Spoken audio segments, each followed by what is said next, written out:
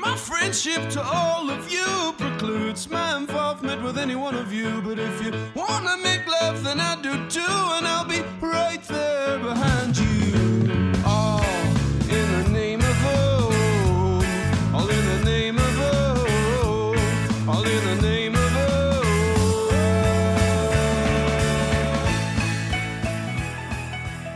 Greetings, constant listeners, and welcome yet again to the Losers Club, a Stephen King podcast. My name is Rockin' Randall the King, Randall the Despot, and today we are here to discuss perhaps one of the most iconic Stephen King adaptations to come out. There was Carrie, there was The Shining, there was The Dead Zone, and then there was 2006's Desperation. So we've recorded multiple episodes on the book Desperation and the miniseries, or I'm sorry, its mirror book, The Regulators.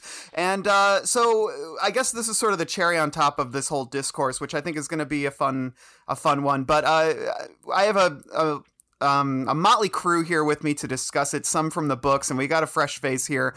We're going to start with that fresh face. And since you weren't on the book episodes, tell us what you think of Desperation, your general reaction to the book, sort of your capsule review.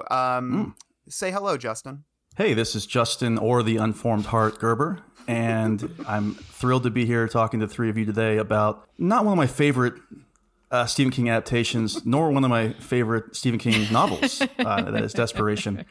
And yeah, I read along with the three of you while you were releasing the episodes on Desperation and Regulators, and I would text Randall occasionally about things I wasn't digging per se. Let's keep it with the China Pit. But it's gonna be a comfort and maybe even cathartic to be able to discuss why I didn't like this particular film with the three of you today, as opposed to screaming at myself as I was doing yesterday.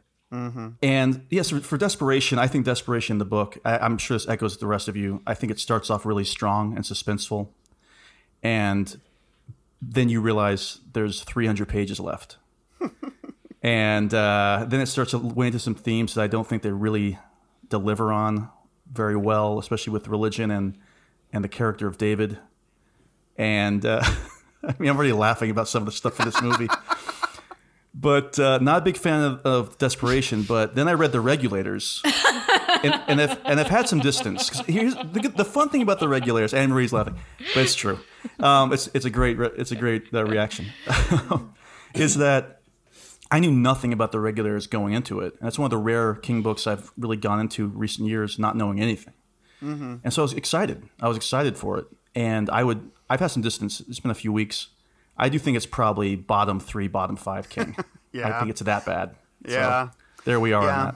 Yeah. Was this your first time seeing the Desperation miniseries? It was. I put it off for about 15 years. And because it is the 15th anniversary. It is. Happy 15th anniversary. I think that's when you take the cake out of the fridge.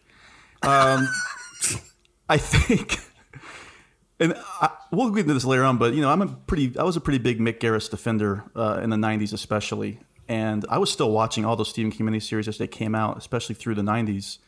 But this is definitely around the time where I was kind of keeping a closer eye on what were the critics and the fans saying. Mm-hmm. And the critics and the fans weren't big fans of this adaptation, so I kind of just decided to stay away. I can't remember what came out in 2006, but I wasn't watching Desperation. Yeah, I think I was listening to Block Party or something. I don't remember. Anna Marie, say hi and tell us, was this your first time seeing the Desperation miniseries?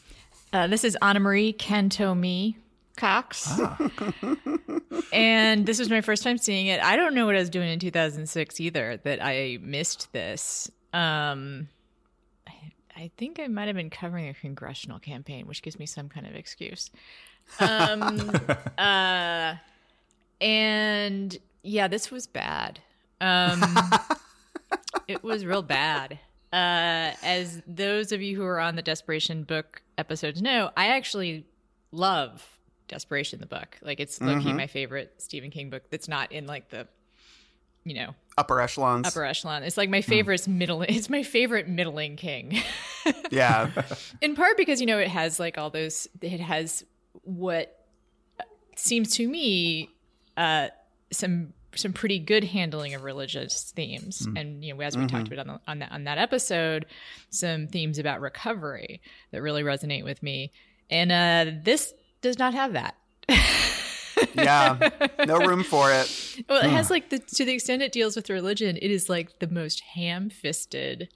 Yeah. Like, it almost seems like one of those like Christian movies. Like also the production values are about the level of like whatever. I can't think of the Christian channel, Christian Broadcasting Network, I guess. Only thing is missing is Kirk Cameron. Kirk Cameron as Kali and Tragian. Yeah. I'm sure he would play Steve, I'm sure. Yeah. Oh, definitely. Definitely. I'm just laughing thinking about it. I love Kirk Cameron so much. It was really interesting to me what they left out and what they kept in. That's always interesting, especially when King is involved in the adaptation. The stuff that he clearly thinks is important, doesn't always strike me as a reader as important. Yeah. There was a couple of things, like count on one hand. Actually, literally, there were two things I'm going to talk about that I think they actually did better than the book. Nice. But wow. Yeah. This I kept thinking, like, this seems like community theater, if not like a Christian Broadcasting Network like miniseries. Yeah, I have a lot of thoughts on the, like, when you mentioned the Christian movie aspect and the handling of the religious themes, because it actually ties into a lot of my criticisms of The Stand as well, which Mick Garris directed. But we'll get to that shortly. Dan, say hello. And was this your first time seeing the Desperation miniseries? Hey, this is Dan. Yuppies killed Princess Di Flieger. I just love the idea, too, of like authority figures embracing the royal family, which we've been seeing lately. Like the right wing seems to love the monarchy all of a sudden.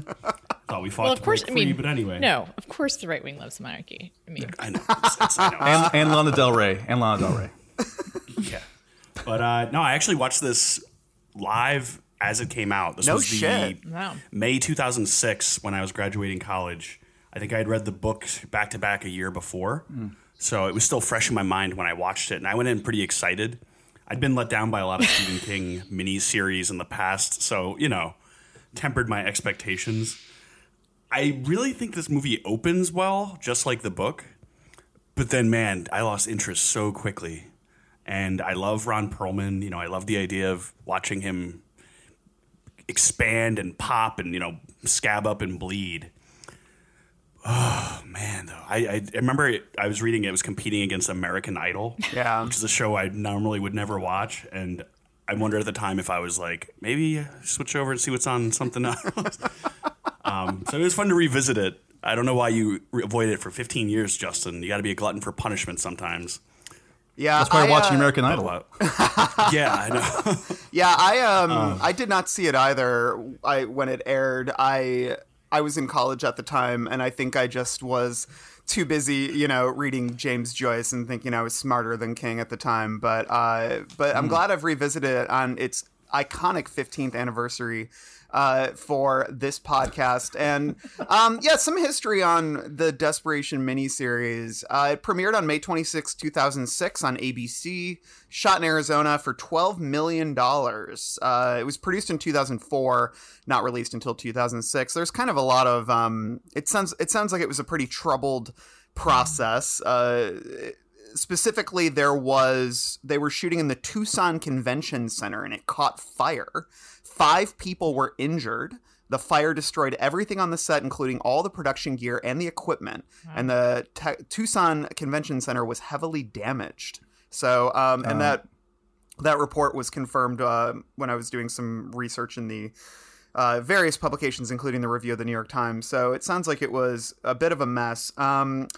And let's see here. It received moderately favorable reviews. I've got some quotes pulled. And it was originally intended as a 2-part miniseries, but it aired in its entirety on May 23rd, 2006. And Flieger, you were correct in that it aired opposite American Idol, which was at the height of its its popularity at the time. So King was apparently very vocal about how mad he was that they put it up against American Idol, because this was pre-TiVo, I believe, and people couldn't just tape it and watch it later. Like, it was event TV, like The Stand was, like The Shining miniseries was, like a lot of those King things.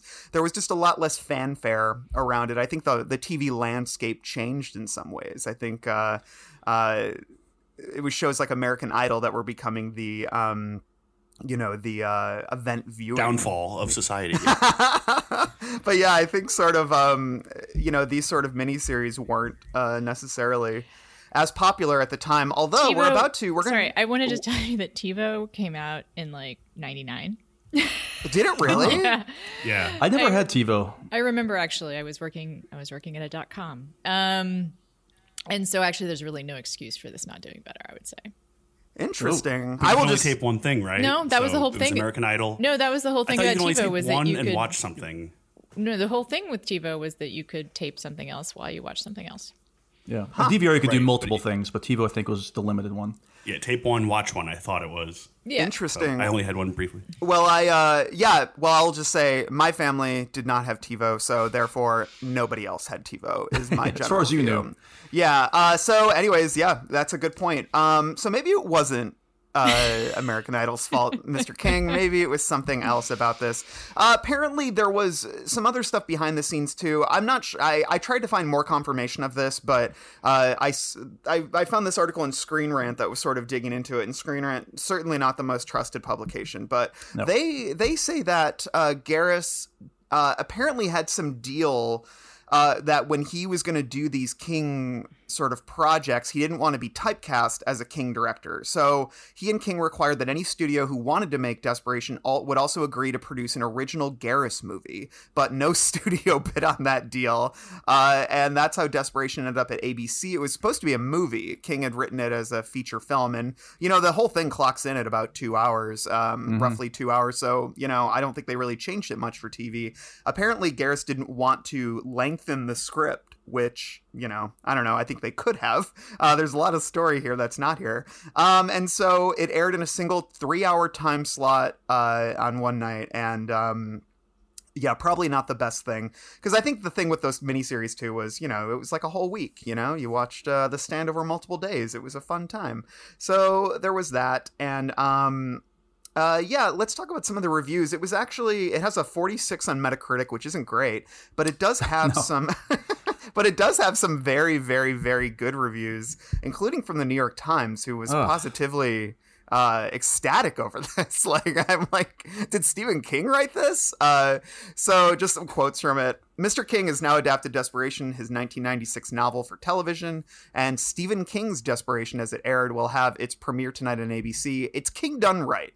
Mick Garris, who has directed 6 films or television movies based on Mr. King's work, brings to the Semi-Vexed project, and they mention a set collapse during the shooting, injuring 5 people, steady nerves. The plot-crammed movie is genuinely transfixing, as Mr. Garris and Mr. King again tap the master's inexhaustible magic hat of scattershot iconography. Wolves, wounds, mine shafts, abandoned RVs, ghostly children, sunburned cops, bleeding slot machines.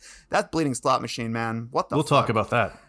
The movie's tone, too, lurches in Mr. King's wonderfully off-balance way. First, it's horrifying madcap, then mournful, then glib, then straight screaming. Originally optioned as a feature, the story is a thorough sensory and emotional pounding, even on a small screen.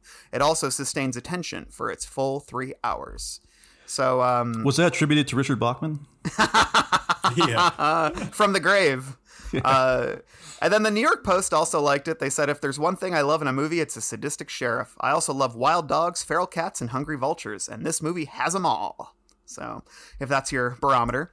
And then the Washington Post, man, they just went scorched earth on this thing. Really hated it. And I actually really hate the review because it's really smug. But I got to say, in terms of my reaction, I think I'm more Washington Post than New York Times here. But so this author of this review clearly hates Stephen King. So Stephen King is so emphatically the proverbial 800-pound gorilla that production companies are obliged not merely to place his name above that of a TV movie, but also to include it as a part of the title. The latest example of this presents a veritable I dare you to critics who shun King generally, and particularly those who find his latest exercise in ho-hum horror to be exceptionally execrable.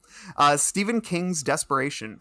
What to make of that? A rare case of truth in labeling? A suggestion that even Mr. Megabucks is tiring of his own work and recognizes that redundancy riddles it like rigor mortis? Whatever. Stephen King's Desperation is showing on ABC tonight, and Stephen King's Desperation is showing too, even more than it did in Kingdom Hospital, the fast-folding flop King cooked up for ABC in 2004. We'll get there probably next year. Obviously, this is not proper fare for children, and yet, as he has so many times in the past, King makes a child one of his central characters, thus irresponsibly encouraging curious kids to watch. Some good alliteration. Who wrote this? Yeah, that's terrible. His last name is Shales. John Tom Shales? Tom Shales, yeah. Oh, yeah. I'm not familiar. He was prickly. He was a prickly writer. Yeah. But he writes like a away message, like whatever, Yeah, obviously. Okay, and I have to add, I looked it up. The TiVo Series 2 came out in 2002 and could record 2 shows at the same time. Awesome. Well, then there's no excuse. What else was on? Series What two. else was on at the same time? Was Desperate Housewives? It was Desperate House. No, that was on ABC. So I don't know what was on. 24. No, that was World Cup. World Cup was going on, so you got to record those games. 2006. I just feel and then really, he also. It's like I'm the older person here. I need to make sure my memories are correct. That's where I am now. And then he also mentions the actor Shane Habucha, who plays David, and he says Gesundheit after the kid's last name. Oh my god! I know, what an asshole. Yeah. I've got nothing but effusive praise for that actor. How irresponsible, though, I will say, to have a child in a story, because that's just going to encourage children to watch it. No, right? when I read that, I was like, good God, like dude. Kramer versus Kramer is like a kid. I know. Like, that's it's not, John Benet Ramsey story. Yeah. you know. So that was the general Omen? critical reception. Yeah, I know, right? So yeah, it was. You know, it's interesting to see these reactions to it because they're so disparate. Because some of the people who love it really, really love it, and the others don't. And this was a really sort of, I don't know, like, can you guys think of any iconic horror movies that were coming out in the early 2000s? Like the state of horror, like what was it generally like at that time? Saw. Texas Chainsaw Massacre remake. Yeah. Yeah, it was a lot of remakes, and it was a lot of also space horror, like Event Horizon and Sunshine. Sunshine was around that time. Event Horizon was like 98. Oh. Was it? Yeah, I think that was one of my faves. I do love that movie. Yeah. I was just listening to a song about it, a tribute song. It was terrible, but it was just hilarious. That's funny. It was like a pop punk tribute to Event Horizon. Great ending. But yeah, there's something almost sort of like, I mean, because Mick Garris, you know, he's really good at that. He feels of another era of horror. Yeah. He's very much like creep show horror. He's like, he used to do trailers for all those early 80s movies like The Thing and The Howling and all those Avco Embassy movies. So he kind of cut his teeth, maybe pun intended, during that time when all those people were kind of coming up, like Joe Dante and King himself, you know. So he's known these people forever. And I feel like, I don't want to say it's an obligation, but I feel like it's kind of like hey, congratulations, kiddo, you worked from the ground up and now you get to direct all these movies. Yeah, there's this. I call them Halloween superstore horror. You know, it's and that's not necessarily a dig, because I just think that, like King and a lot of the guys of that era, they grew up on DC Comics and stuff like that, and a lot of the shots in Garris stuff, you know, they're big and they're gaudy, and they would look really cool in sort of a comic box, I think, you know. And I just looked up another. Oh, go ahead, Anna. Sorry, I just looked up another, like 28 Days and 28 Days Later. Is that era? And I feel like that is also when you started to get kind of almost, I mean, there's prestige horror before, but maybe you're getting kind of like social commentary horror in a very self-conscious way. And this is not that. Right. No. Yeah. And I was unaware. When Mick Garris, because I like the show Eli Roth's History of Horror. Yeah. That sounds good. And I think Mick Garris has a lot to contribute there. 100%. You know, he did come up through the 70s, 80s. He has a great knowledge base on that. but he just didn't quite make that transition to the modern day. Right. He's kind of an elder statesman. He's respected, but I don't think anyone is looking to him as a great filmmaker or horror master anymore.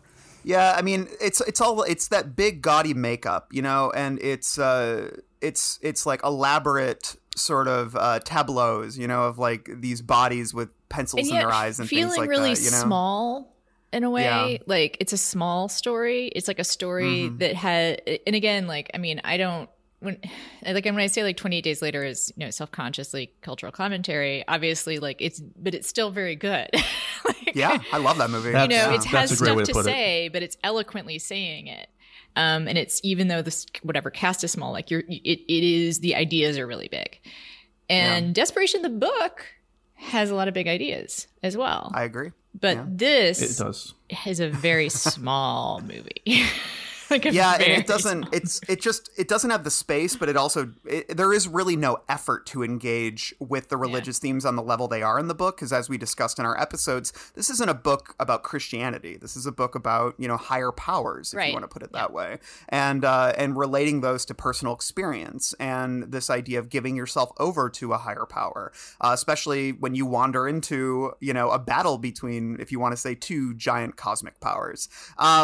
And this book kind of just dumbs it down to Christianity in a way. And that was always my problem with The Stand as well, in that there was this refusal in the Stand adaptation to engage with the more cynical view of society and the recreation of society. In the movie, the creation of the Boulder Free Zone is very much depicted as sort of manifest destiny in a way, and this sort of like beautiful coming together and this rebuilding of society that is very rosy, and the way that Boulder is depicted versus how Vegas is depicted, and then of course we saw that again in the recent Stan TV series where it's very picnics and sunshine versus orgies and dark casinos and sexual deviance, which of course is obviously sexual bad. deviance. Yeah, exactly. And so a lot of leather. So I just think that Garris isn't really interested in exploring the more nuanced thing. God here is not like they play with the language, like King puts the language in there about God being cruel, but we don't really get that too much in here, and we don't really peel back the layers of what that means in the course of here. We just have David, who is this dour child, which we'll talk a lot more about the way that character is manifested, because I truly believe it's like an impossible role for anyone to play. But it's essentially this: God wills it, God wants us to do this, so we must do this. We are on the side of good, and that's pretty much it. Like it refuses to engage with it beyond that simple concept that God is default good, and He wants us to fight tack in the way that He wants us to fight tack, and that's what we're going to do.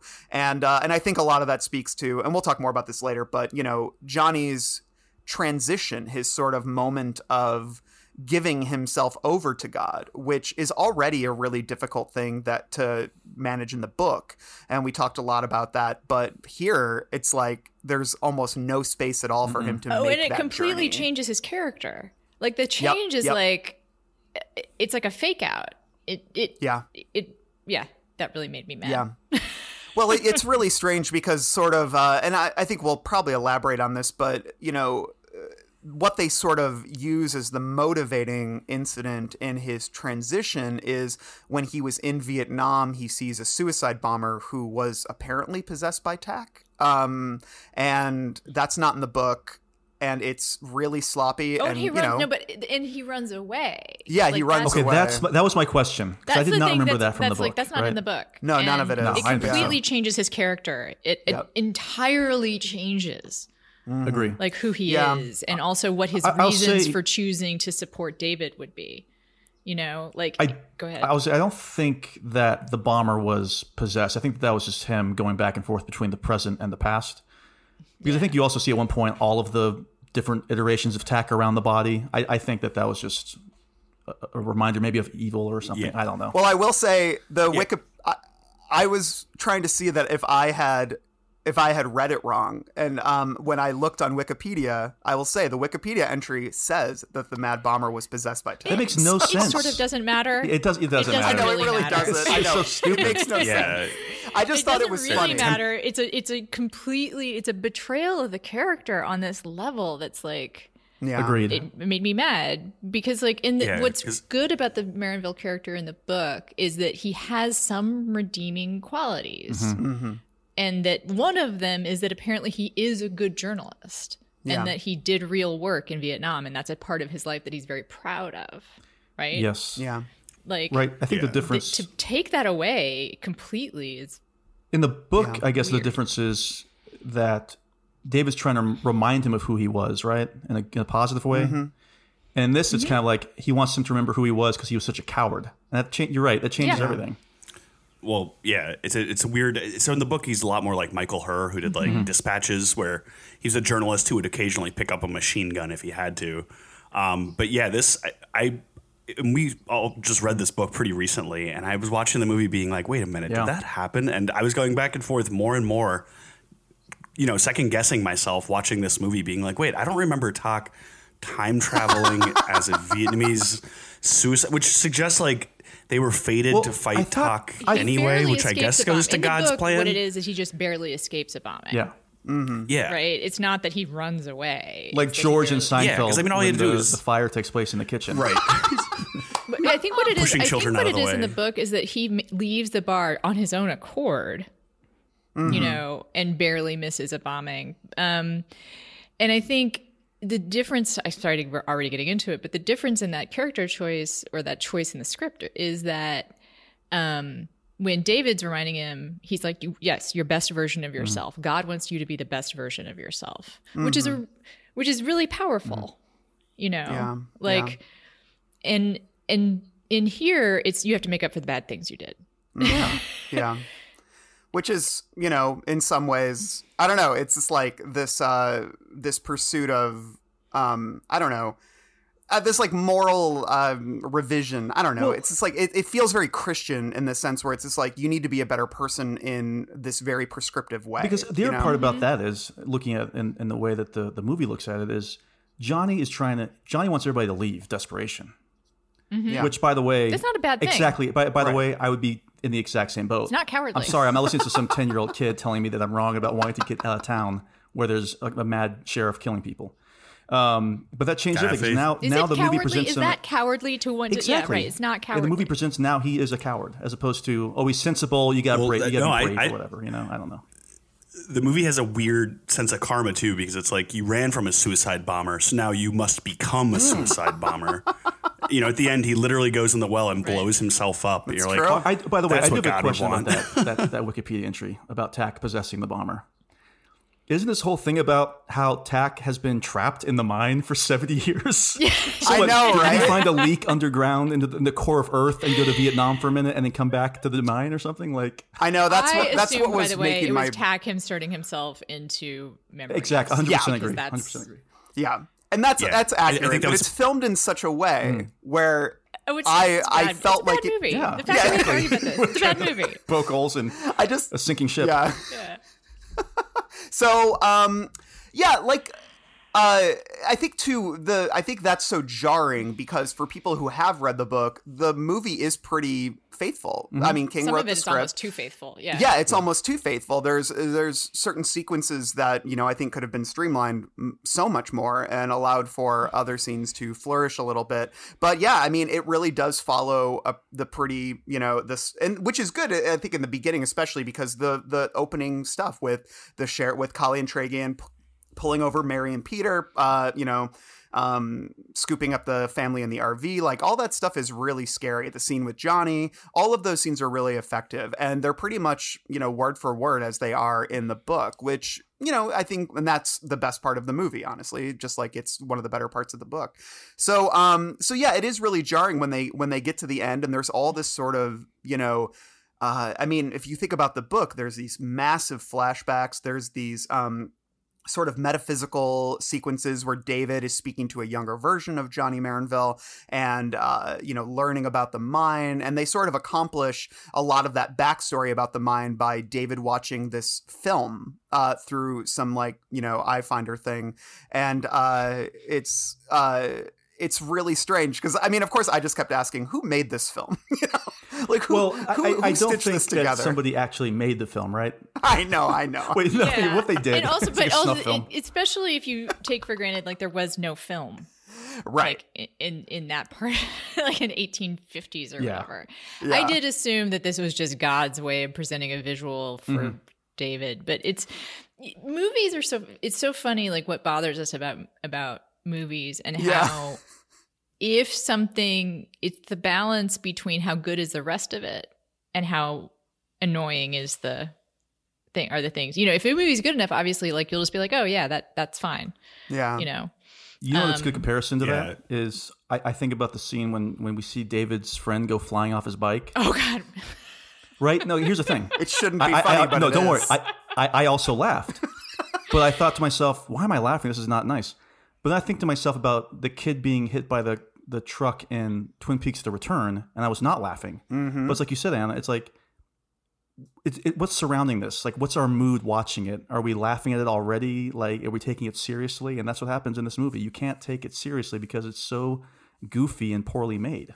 Yeah, that hit scene was like the stunt from Mac and Me when the kid goes over the cliffs. Exactly. I mean, I thought it was a pretty brutal car accident hit, but it was hilarious. Well, I mean, just the way that he hit the wall was. I believe in 2006 they could have done better effects. Yes. Like it's ketchup on his head. Like Yeah. it is like, and there's like also CGI. It's one of those things, like, this happens a lot, like, obviously in TV movies where they just put a bunch of blood on someone and there's no visible cuts or anything. There's just like bleeding from somewhere. Mm-hmm.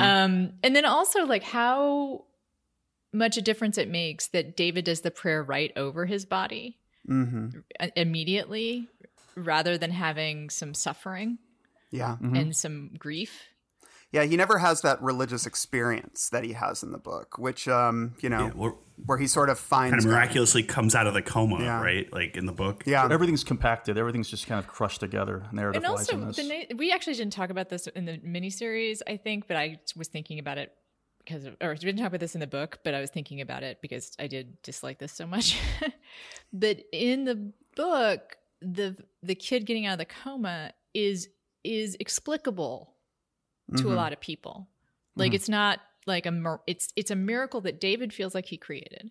Yeah. Or that he had a part in. But no one else is like, oh my God, something miraculous has happened, which is a cool thing to do because that's about faith, right? And that's about direct connection to higher power. And here it's like, we don't know how badly he's injured. Like, he does look like he has just like strawberry jelly on his head. And then the lack of grief. The lack of like him contemplating what his life is going to be like without this guy. And also, I think we all agreed in the book, the scene of the mother's monologue about the drunk driver in the book is really good. Mm-hmm. You know, all gone. Yeah. Yeah. And that's why, like, when Mick Garris says he didn't want to lengthen the script, I say, come on, man. Like, spread it out over 2 nights. I do have a question about that, though. If this was a 3-hour movie with this cast and crew... Do you really think it's going to be better having some of these scenes? It would just been more infuriating. Like, wow, they really blew this. That's what it would have been. That's my. It's like the CC's pizza argument. It's just like, well, it's not good, but at least the portions are awesome. You tell me unlimited bad pizza? Let's go. I will say, has anyone seen American Movie, the documentary about Mark Borchardt? I love that movie. Yeah, there's a scene. There's a connection here. I promise. I think I see where you're going. Well, there's a scene when he's filming Coven, as he calls it, and he's smashing a guy's head into the kitchen like drawer, but he does it so many times, because they're not scoring the wood enough so it would break. But then the funniest part to me is like after they've slammed this guy's head into the thing so many times and he's supposed to be dead, and they keep going twitch more, like because he's supposed to be twitching when he's dead. And I literally thought of that because when the kid, after you see the grape jelly or the strawberry jelly in his head, he's hit the thing, he's like twitching in such a comically like like spastic way, and I could just imagine Garris behind the camera going twitch more twitch your fingers. See, where I thought you were going with that is almost that scene is hilarious, and also he basically gives the actor a concussion just by banging his head against the door. But it actually, because it's so earnest, which is the thing about that movie in general, right? It's just about passion and sincerity. It actually has a little power to it, I feel like. You kind of understand what the actor's trying to... Like, it would be, if you saw that filmed, the end result, the effects would obviously be terrible. Yeah. But number one, good thing filming in black and white. And number two, like, I do feel like one of the reasons if we love King, I say this over and over, is his sincerity. Yeah. And like, I think you would see the sincerity in that scene and probably not at least laugh out loud. Who knows? Yeah, there wasn't. No. I would have liked a little more, perhaps sincerity there. It just feels like I don't know. It could have been better, Mick. And I think it's best. You're listening. I know we know you're listening. It really feels like a Hallmark Channel sequence. Yeah, a lot of this does. Well, let's pop over. I think a good way to talk about this movie is to talk about it through its characters. So we're gonna head over to a section we call Heroes and Villains. I'm gonna have to kill this fucking clown. Welcome to the Losers Club, asshole! Here in Heroes and Villains, we talk about the various characters in this piece, which I think is helpful since this is an ensemble piece. And it's probably best to start with, I think, I don't know, I'm guessing, but I think who we would all agree is probably the shining star of this movie, which is Ron Perlman playing Kali and Tragian. Just good casting. Do we all agree with that? I think 100%. Yeah. I think this is honestly the only reason to watch this movie. Yeah. I have a curveball other favorite, but we can talk about him. We can talk about Ron Perlman first. Yeah. Yeah. I think Ron Perlman and Clancy Brown are like the Bash brothers for Stephen King, in my opinion. They're like the two big scary guys that are always great in his film. And by the way, Clancy Brown also would have been very good in this role. Yeah. I would have loved that. I always think they're interchangeable. Yeah. Yeah, I really like Perlman a lot here. He gets dealt some really, really bad dialogue. That's some of it is not in the book. There's a lot of like timely, like King trying to make some timely pop culture jokes that really, God. I appreciated the Peter Jackson joke. Oh, no, like I actually, I have that for my quotes. I actually appreciated it, as I did the Donald Rumsfeld commands you to stop line. But although that's King, how about the Ann Coulter really, joke at the very end? Like liberal dad politics showing. Yes. But yeah. Well, Let me ask the three of you. At the very end, I know where are we jumping around? I'll save my Tom Skerritt final lines for the very end. So there's plenty to discuss there. But yeah, I think Ron Perlman, though, I think in terms of capturing the jocularity of Kali balanced with the terror of Kali, I think he's really good at that because he's one of those actors that can be really hyper imposing, but then he smiles and he can light up a room, you know? Mm-hmm. And that's sort of I think I believe that wholeheartedly. I love Ron Perlman. And so I think he's perfect casting for this, and I think some of those early scenes, despite, I think pacing being a little bit weird and obviously the quality of the film looking pretty Hallmark-ish, I think some of those scenes work. I mean, you've got Annabeth Gish, and then Henry Thomas, Elliot from E.T. Always fun to see him.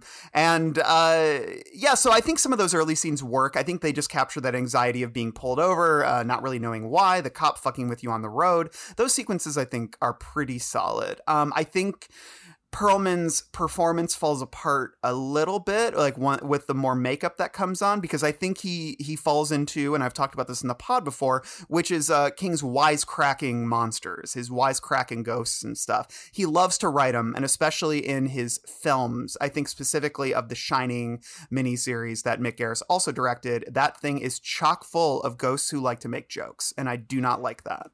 You know what it is, Randall? If this was a good movie, I would have more problems with his performance. But because it's not a good movie, I was so entertained by how over the top he was in this, Like the balance was so screwed up anyway. Yeah, I think that's a little more forgiving. I think that's a good point. And also, I'll just go back again. Like the reason why King in his books can kind of get away with some of the wisecracking, I think some of wisecracking evil, some of it is that it is balanced with genuine horror. And there is, in the book, it is captured really well.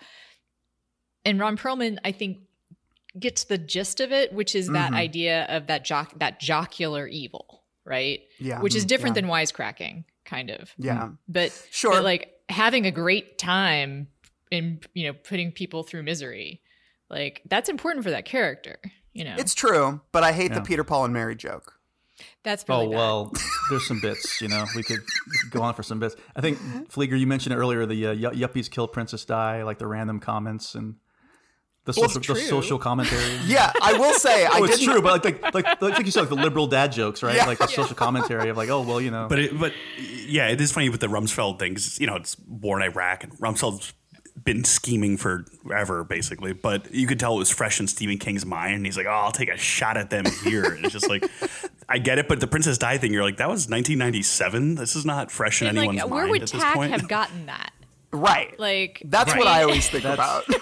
Well, I think from the book, don't they say like when Tack goes into somebody's body, Tack absorbs those person's memories also, right? That where is would true. Collie and Tragan gotten? Well, he was a huge a big royal theorist guy back in the 90s. Yeah. He was in a blog. And he loves royal. Paul and Mary too. He loves the royals. The royals. Oh, Collie, he's always talking about the monarchy. I have a question though. I always, in my head, reading it, I didn't have a hard G for Intragian. I always thought it was Intragian or something like that. So I was thrown off. I might be saying it wrong. No, you're saying it right. I know. In the movie, think it's that. I think that I think someone listened to the audiobook. And I did, but I don't recall that specifically. I always thought it was an Intragian. Yeah. that's right. That's what it is. Hard G. Yeah. Not Gian. But in the I thought audiobook it was a doesn't soft G. That was my thing. Doesn't King say vegan wrong in the audiobook? Oh, he says vegan. He says it. Vegan. Yeah. there's a Vegan. weird thing in the Midwest about pronouncing G's. I've noticed. Like, does anyone else? People pronounce vague, my vague, parents are- vague, vague. I've never heard Vogue. Only It's, vague. it's, I've it's heard, like this a weird big, subtle like- thing that I actually can't even do it. But vague. It's like an almost soft A. And I don't know. Vague. Vague. But I know when I go to the grocery store, they'll be like, do you want a bag? I'm like, a bag? What's a bag? Very good. Very good. Welcome to linguistics. Oh, we should get where's Back to Amy the Adams? Yeah, get Amy Adams in here. So I think Collie, I think it is definitely and I think it suffers too from the fact that he more or less, disappears in the back half of it once his body gives out. What do we think about the gore effects here? It's so vivid and just absolutely revolting in the book, the stuff that happens to his body. And here it's interesting because it's Mick Garris's sort of Halloween makeup horror, which again, I think is good in the right context, but where the bodies are supposed to be collapsing to such a degree. And that's one of the things that I think is most striking about the book in terms of just the absolute, utter, disgusting gore, that just putting these sort of deep scar lines on his face, it loses a little bit of the impact, I think. What do you think, Justin? I think the problem is that these scenes are just incredibly lit. Right, that's the problem. So everything's accentuated. If there were if there were some more shadows or some of these things were happening a little bit more in the dark, it would probably look a little bit more effective. Yeah. But when you see so much light, you can kind of, especially in HD, you can kind of see the cracks. This is did you rent it in HD? I thought it was only available in standard. Well, it was. I rented it on. Let's give some plugs. They need it on Apple TV, and it was widescreen, so I assumed it was kind of remastered. Maybe they shot it on tape. Regardless, you could definitely see it was bad. The, I mean, I'm not a real gore head, so I don't mind toning it down a bit. Sure. I'm really glad they left out the yeast infection subplot. Yeah. Well, it is interesting when ABC is essentially tasked with adapting something that is hard R, if Desperation manifested on screen as it does in the book, that's a hard R. And it's funny because we just interviewed the filmmaker Chelsea Stardust, who directed Satanic Panic. And my favorite thing about Satanic Panic was the extreme, it's very sleepover kind of, horror comedy, but the gore is really intense and really gnarly and gross. And she mentioned that if she could do any King, it would be do a proper miniseries of Desperation, stretch, do it across 4 or 5 parts or something. And she was essentially saying I'd really want to lean into the gore, not have to do the ABC version, So I would love to see that. And because I do think that there is a version of this that could still be made and could still be very effective because there's a lot of good stuff in the book. I definitely was thinking to myself, what would the prestige version of this be? Because I was thinking about how that kind of our streaming highbrow TV era has tackled religion and spirituality in ways that are effective. I was thinking of The Leftovers. Yep. And other shows that do have an undercurrent of asking about like even like The Good Place, you know, like I mean, or Rectify. Asking these big questions in a way that seems congruent with what you're seeing on the screen. Right. I'm imagining Mike Flanagan's adaptation being 10 episodes, and then episode 8 is a total flashback to the China Pit. Yeah. I would love an episode that's the China Pit, because I actually find that China Pit story really scary. I mean, it's really good. I don't love the revenge part of it. I think you could probably, to me, the China Pit story could end with just everyone getting in the cave-in, you know? Like the two brothers coming back is a little, I don't know. Like I don't. Yeah, it was just on that scene, because I didn't comment previously on it. I'm very curious who produced that. If it was Tack who produced it or what, because there are camera angles that you see from Tack is Robert the inside Evans. the hole, but you get the first person POV of the miners looking into the holes. So presumably Tack had a camera in there waiting. It's God. It's It's that God, produced Dan. it. It's But God. No, but some of the name cards, including some of the name cards have like Everything. before there's no, but the God even subtitles are from Tack's perspective, and so because he's like Takala. Tack. It was produced by Charlie Chaplin, so we know he's in heaven, I guess. So. Tack also did the score, the riff. Oh, that is on- actually, which was like offensive. I mean, very offensive. Well, I think it's hard to I make think- music offensive. I but know. Like, Plink, plink, plink, plink. I don't plink. think Oh Tack my is God. concerned about offending the snowflakes. Right. So but God made the movie. God made the movie. God is low-key racist. Jesus make the movie. Yeah, that's what it's really Jesus, coming down take the to. keyboard.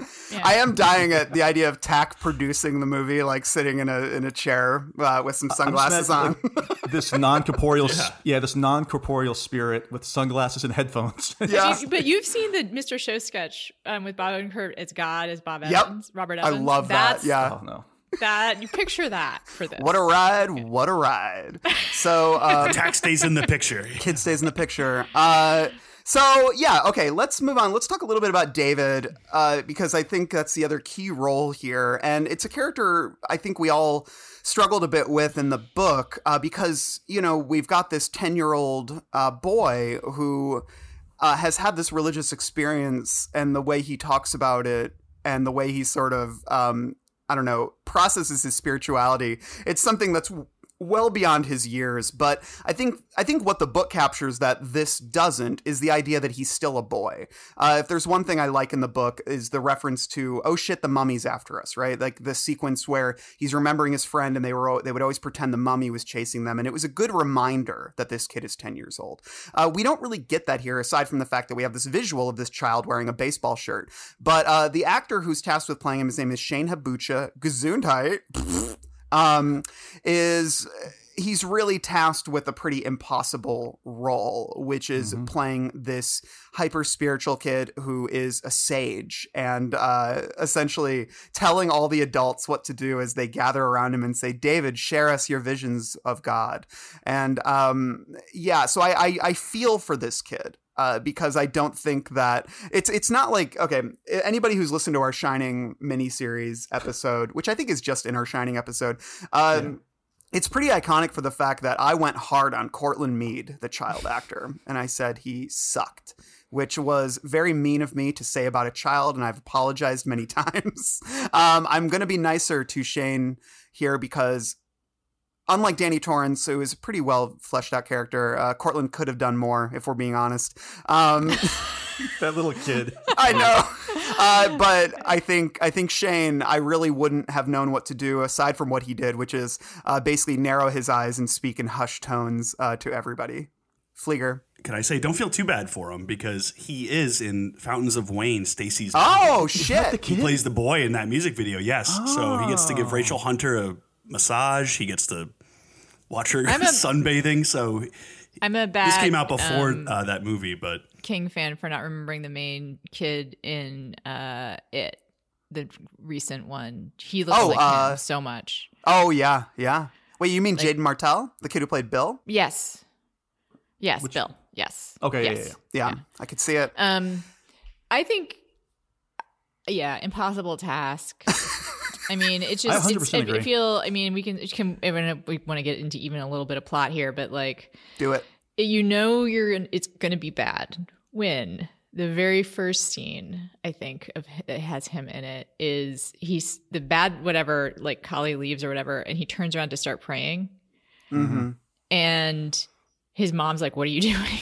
Yeah. Mm-hmm. And I'm like, wait, like this is the first they've heard of him being into God?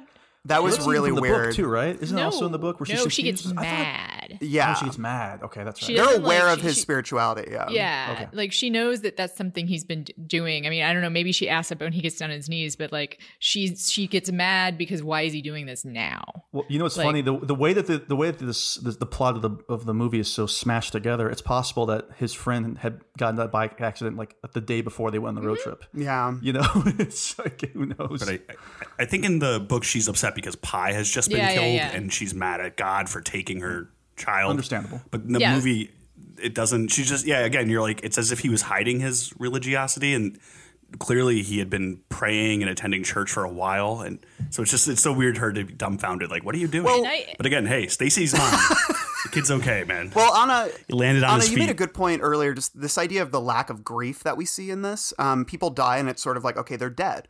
And grief is such a huge part of the book, and the fact that David loses both his parents and his sister is, that's what almost breaks him essentially. And they play to that. Those lines are in this movie. But when we see Ralph get killed by the buzzard near the end of the movie, poor Matt Frewer. I know, what a waste. I know Matt Frewer just lost in the woods with this role. Can't blame him. I mean that role's pretty underdeveloped in the book too. I would say pretty faithful. Yeah. But I will just say that it's poor Shane. I mean, having to demonstrate grief for having lost your entire family is not easy, but he doesn't even really try. It's just sort of, the movie doesn't give him the space to do it either. Right.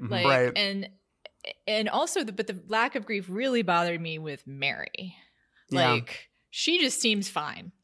That's what I want to talk about when we get to her. I don't understand. Yeah. It's wild. Yeah. Well, let's pivot over to her. I'm sure we'll talk more about David, but yeah, let's talk about Mary, a character that has dimension in the book, but still not horribly well developed. But here there's really, there's this lack of grief, and there's also just a general lack of personality to this character. Justin, go ahead. Well, I think in the book, she really doesn't say much after her husband's died because she's, grieving and is in total shock, right? She's kind of just out of it for a little while before she picks up at the very end. Obviously, she develops what kind of a relationship with David, I guess. But in this, it was so striking. Her husband has just been shot in the stomach twice downstairs. Mm-hmm. And then once Kali leaves 5 minutes later, she just is kind of like, hey, take it easy on your son. We've all been through it. That's exactly the line where I was like, what? Like, she seems really pulled together for someone that just saw her husband shot, bleed out on the ground. Yeah. And remember also what is one of the nice touches in the book that we talked about was her mystification at this is happening to me, which happens with the mom too. But like, I that's one of the things that the book does really, really well that you sort of get with the Johnny scene in a way, which is that like the horror of having something that you think you know how it should go. Like if any one of us, because we're white, got pulled over by a policeman, like we would think we know the steps, right? That come. We would not be fearful for our lives because we're white. And to have that narrative just go in this surreal and violent direction is completely destabilizing. And she seems not destabilized at all. Yeah. That's something I was going to touch on earlier with King being a really solid, great novelist and not necessarily a great screenwriter, because a lot of that stuff is conveyed in the book through internal monologue. And I think he forgets sometimes how to express that as a visual, or we're not spending so much time in people's heads. Or perhaps he relies too much on the actors to convey those things. And that's my next thing. Yeah. Is Annabeth Gish is very hit or miss for me personally. I think she's really good on, there was an FX show called The Bridge a couple years ago. Yeah. Really good show. She's good in it. And she was also really good on this old Showtime show called Brotherhood. Oh, yeah. I remember that show. With Pet Sematari's Jason Clarke, as a matter of fact. The man She's himself. Very good in that. But I think she was kind of bad on the X-Files when she was on, and I think she's pretty bad in this. Yeah. And I don't know how much of that is the script or if it's just this kind of flat, emotionless performance. I don't know. That's my take. Yeah. If I can't go harsh on a 10-year-old actor, I should be able to go a little harsher on. We can go harsh. Stacy's mom soothed his wounds. So, all right, let's talk about A God Amongst Men. His name is Charles Durning. He plays Tom Billingsley, local drunk and veterinarian. Local drunk. Local drunk. And I got to say, man, I just wrote in my notes, the man's got gravitas. And I think, Anna, you agree with me on this. One of the first things I wrote down about him early on, I was like, wow, he's acting the shit out of this role. Like, yeah. You know, and it's range too, like, because he's also a really great comic actor, right? Mm-hmm. And you believe him, just everything about him, like you believe, like, and everyone else is really doing community theater level, like really blocky.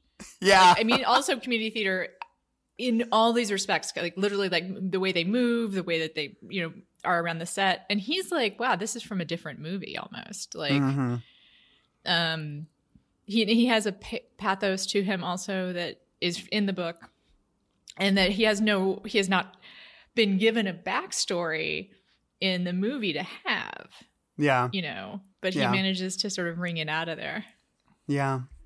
Justin? I mean, he was one of the best character actors, period, right? So we talked a little bit about the young child who played David, and even Annabeth Gish to an extent. Who was just shitty, right? Yeah, let's be honest. He's so shitty. Fuck He's an adult now. Deal with it. But we kept saying how they couldn't rise above the material. But Charles Durning has always risen above the material, no matter what. Like, I've never watched a movie or show and thought, oh, it was pretty good, except it's too bad Charles Durning sucks. You know, it's just not going to happen with him. And yeah, it's nice to have an old hand like that.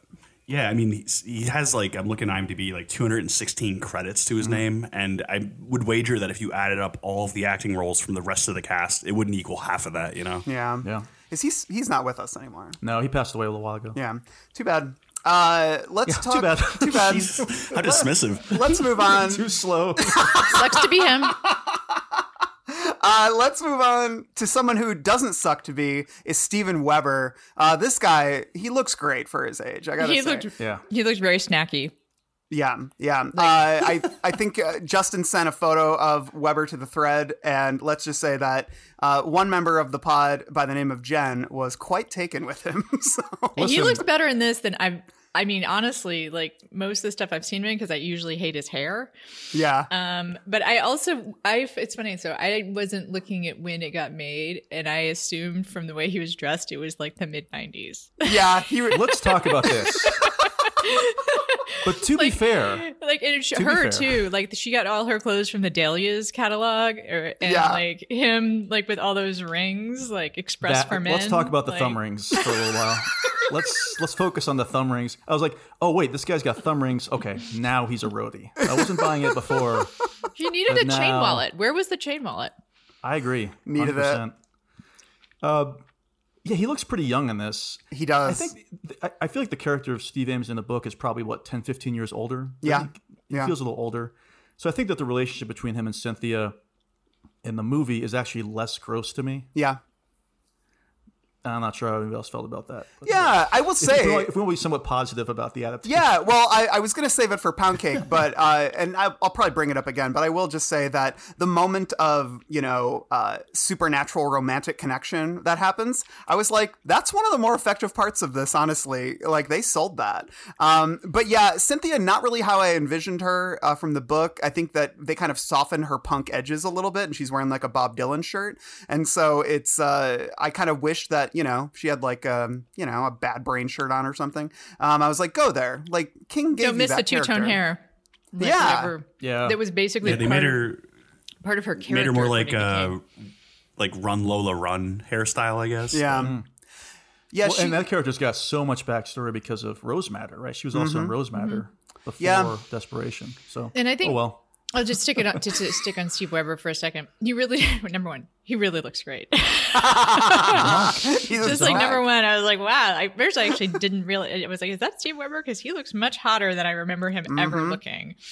And then, as a mid '90s girl, I guess I sort of like I even dug the finger rings and stuff, with the thumb ring. And then also, he does a pretty decent acting job. Like, yeah, I agree. I think he's pretty good in this. Like he seems natural, at least, which like even Matt Frewer, who is Matt Frewer, who is usually I think pretty great. Like, just seems kind of he's the community theater guy, you know. Yeah. Whereas like Steve Weber seems like he just is in his character, you know, and like not doing enough maybe. But at least I believe that was a character. Yeah. I think that the character, actually, I bought the character that he's playing in the movie, actually, more than the character in the book, which I can't say about just about anything else about the movie. Yeah, the trouble with Steve is the character pretty much runs out of steam, like near in the latter half of the book, and Agreed. In the movie it feels very similar. Like, it's nice to have Steven Weber there, but you kind of just forget he's there after a while. Once he and Cynthia meet the ensemble, they kind of just disappear. Yep. 100%. Like, basically they were there to bring the van, you know, like the van is their contribution to the plot, and they don't, and you know, Steve serves more roles in the book in the sense that I believe he's the one, oh no, Johnny's the one who shoots the cougar, but like he has a couple of moments where he helps people, he does things, he's like there to, I think the woman who's in the book that's not in the movie, Audrey. Yeah, like he pulls her off David, I believe. Like, there's key moments I think that he serves in the book that he just doesn't really get to do here, because they either cut those storylines, or so he kind of just becomes another person who is like, this child I just met is touched by God, I will believe every word he says. And that doesn't really work. And yeah, as for Frewer, it's just a bummer because he's such a non-entity in this. I mean, if anything, he's selling the grief like more than anyone else, but in doing so, but the fact is he's selling it silently, but he doesn't really have anything else to do, so he's just this like sad guy in the back, you know? Yeah, I don't even think he's really selling the grief. I mean, I just think it's such because the way he interacts with David is, I mean, now that I'm thinking about it, I can almost imagine as an actor reading the book and maybe trying to be the character from the book, because in the dad, Ralph in the book, there is a kind of interesting thing that happens where he's like, he feels like his son is no longer his son. Like he's like, who is this kid? You know, like I feel both in awe of him. Yeah. And he's my son. And there's a little bit of that awestruck quality, I guess. But one of the things that also makes the character kind of work in the book, though, is that every once in a while, he's the only one who treats David like a child. Yeah. 100%. You know, like he remembers, all right, this is my son. Yep. Like, it's not a prophet. He's my son. And in fact, when that's the argument he uses about when David's going to do something dangerous, he's like, no. Yeah. You know, he's 12. He's my son. I think what's tough, I was going to say in the jail scene, what's tough is because the way the cameras are set up and the actors are not necessarily facing each other, right? Some of the cells are kind of perpendicular facing. So there's a lot of reaction shots that just feel not great. Frewer has a few where it's like he's looking at David try to squeeze through the bars, and you know they're like, all right, now your son's squeezing, look bewildered, and it's just I just think that's a very hard thing to pull off, is those sort of reactions and make them believable. Similarly, when they're fighting like the cougar or when the birds attack, you know, when they're trying to point the gun at the cougar that's attacking, and it's three people with a gun sort of shaking them around. I imagine you have like something in like the Haunted Mansion that you would see. And I can't believe they pulled I don't want to shoot the person and the other thing twice. Yeah. Yeah.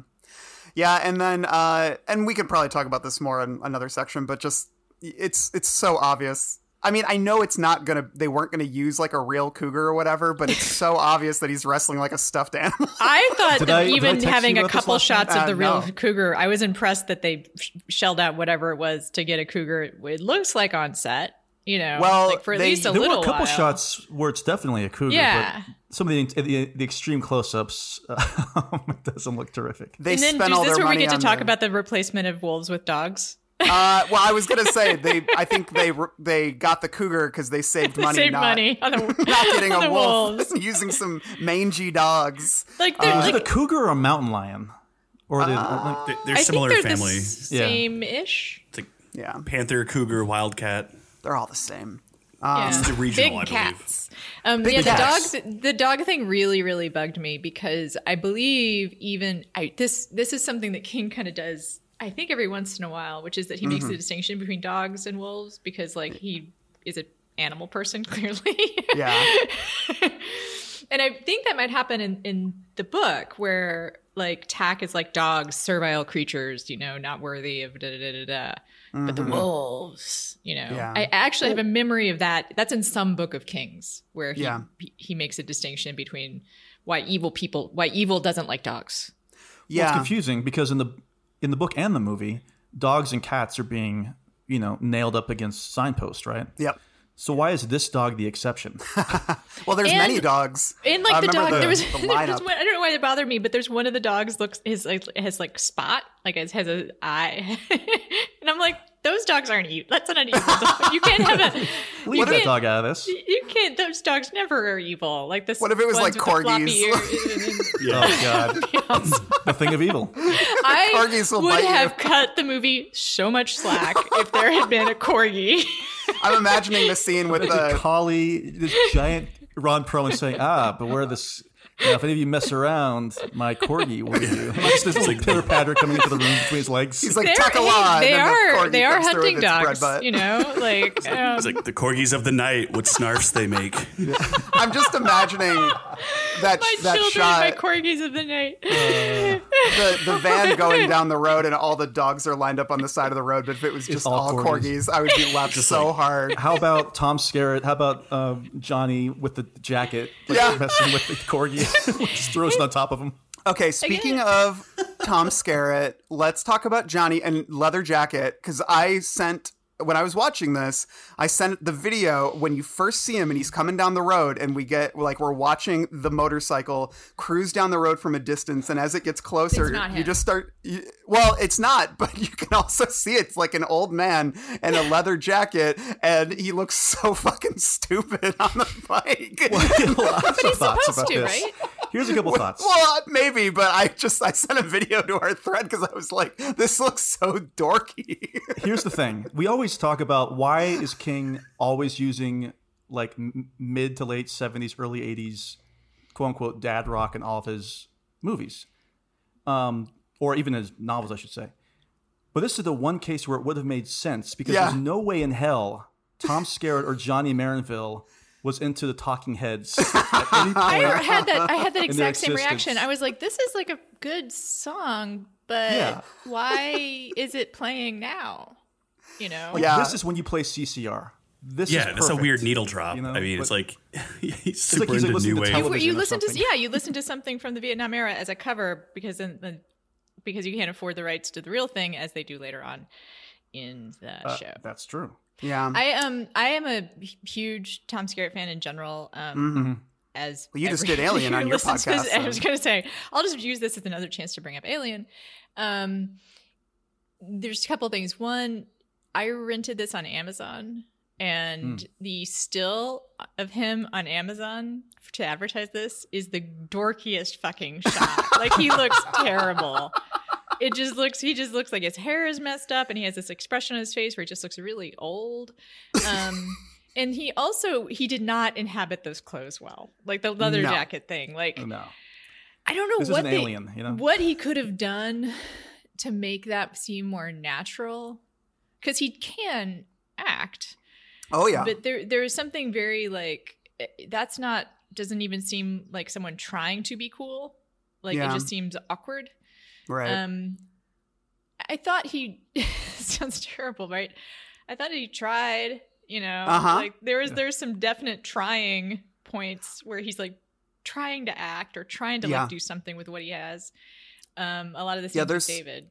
There's a very specific moment that I noticed in regards to what you're saying, Anna, because I think a lot of his journey hinges on this moment where he doesn't want to go face Tack. He wants to leave. He's being called a coward. And it's the way that they justified here is they show this flashback of him running away from this suicide bomber. But it's him and David are having this conversation about God being cruel and stuff. And then he basically, I watched it like 3 times because I was like, where's the turn here? Because he's so angry and he says like, what's he good for then? You know, about God being cruel. And literally within like 5 seconds, he kind of just has this moment, and you can see as an actor, he's trying so hard to justify the shift. The turn. Where suddenly he's like, okay, I understand servitude. Like, I understand the idea of serving God. Isn't the line, God's cruelty is refining, gone? It's not in this. Yeah, and which is, like, we talked about it for hours when we did the book. Like, that's a really such a important key line. part of this theology. The idea that, you know, everything happens for a reason, and that explains God's cruelty. God's cruelty is refining. You can't. This movie's all just like, why is God cruel? Why is God cruel? Why is God cruel? Well, God's cruelty is refining. A decent point, by the way, is that last scene with David where he does the line from the book. It's almost word for, you know, that scene's almost word for word about sometimes he lets us live. Yeah, which is a powerful idea just in general, and in the book is really moving. And I think he nails it in this particular exchange of dialogue. I think that line does a lot of work for him. Yeah. But it comes across. Yeah. And like there's scenes like, you know, after he has that turn, there's this moment where he hugs David and he sort of like beckons over to him and like hugs him. And it's a moment that felt really pure and earnest for me, but I could tell it was like, that was Skerritt really turning it on, because I think he knows as an actor that shift has not been earned. And so I felt like I was almost seeing him try harder in those moments, because I think, and I can imagine that shooting that scene was probably hell, because I can see him as an actor struggling.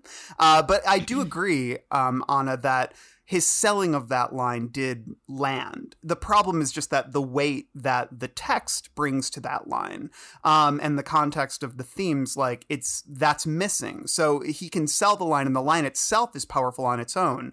But, you know, in the larger realm of the story, it's like, it just doesn't have that same impact. And that's because part of letting us live is the cruelty of refinement. Yeah, exactly. Right? To let you live after something cruel is a way of refining you. And I'll tell you, this movie could use some more refining. I want to say, just because you made me think of it, some movies make me think of this, some bad movies make me think of this, and others don't. But maybe it's because I like so many of the actors on this one. This is one of the movies where I was like, do they know this is shitty? Like, are they sitting around afterwards and like, man, this is not very good. Yeah. I feel like if they watch the dailies, I don't know what they do with the treatment, but the sheen of these movies makes it look like it comes from the early 90s. Yeah. Like you watch the Stephen King miniseries, and you're like, did they not improve cameras in the past 10 years?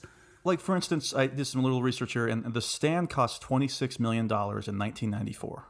Yeah. And Desperation cost $12 million. Yeah. In 2004. I know there's inflation involved, but...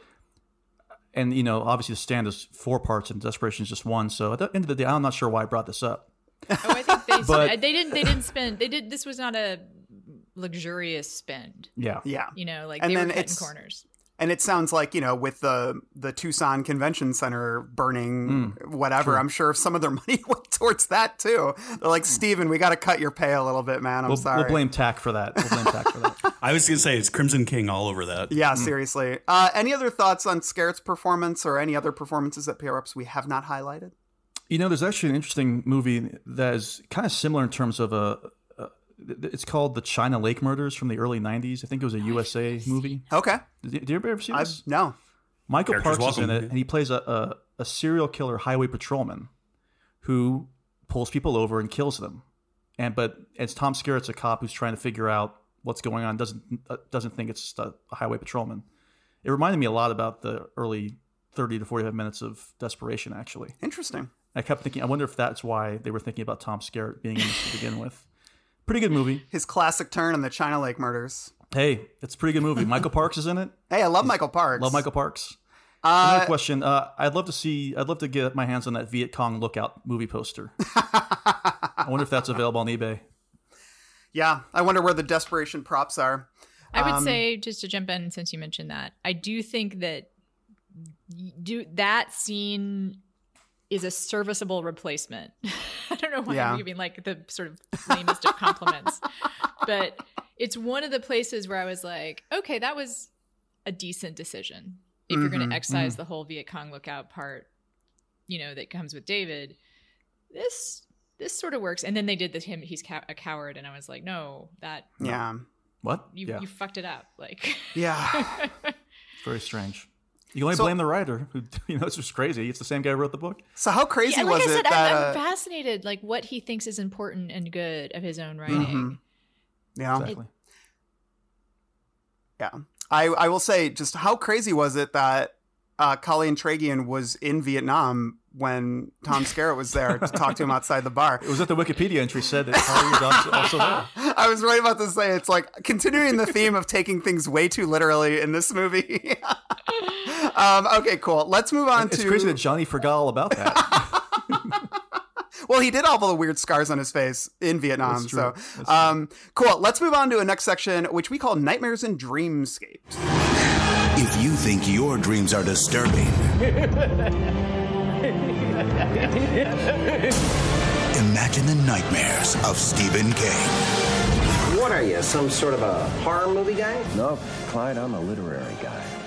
Here in Nightmares and Dreamscapes, we talk about the things we loved and the things we didn't. Let's each share. We have already been discussing that, but this is the where weights of justice. This is where we zoom in a little bit more. Let's each share something we enjoyed, something that we thought was positive. We can elaborate on something. I will say that even though I made fun and asked a lot of questions about the movie that sort of depicts the China pit collapse, I will say it was a clever idea in terms of conveying that information in a way that wasn't just like Charles Durning delivering that monologue, I agree. And so I can give them credit for that. And it also shook up the visual style in a way that I think was interesting and ambitious on the part of Mick Garris and producer Tack. So, so I can give the credit for that. I will say, like, in parts of it, there was something to me slightly unnerving about, like, the silent film format and the idea of it just saying Takala or whatever, like, being the text that pops up, because there's something anachronistic about it and just kind of eerie. And so I can give it credit for that. That was, to me, one of the parts that I thought was where I saw some real, like, creativity going into taking that book, which is so sprawling, and putting it on screen. So what else stood out to you guys as a positive thing, something you enjoyed? I also thought that was a somewhat clever way of dealing with that information. I do think I think it's funny to make it a silent film where, since there's not even film, then like if you're like, you could have just had sound, because you're inventing it no matter what. The music was racist.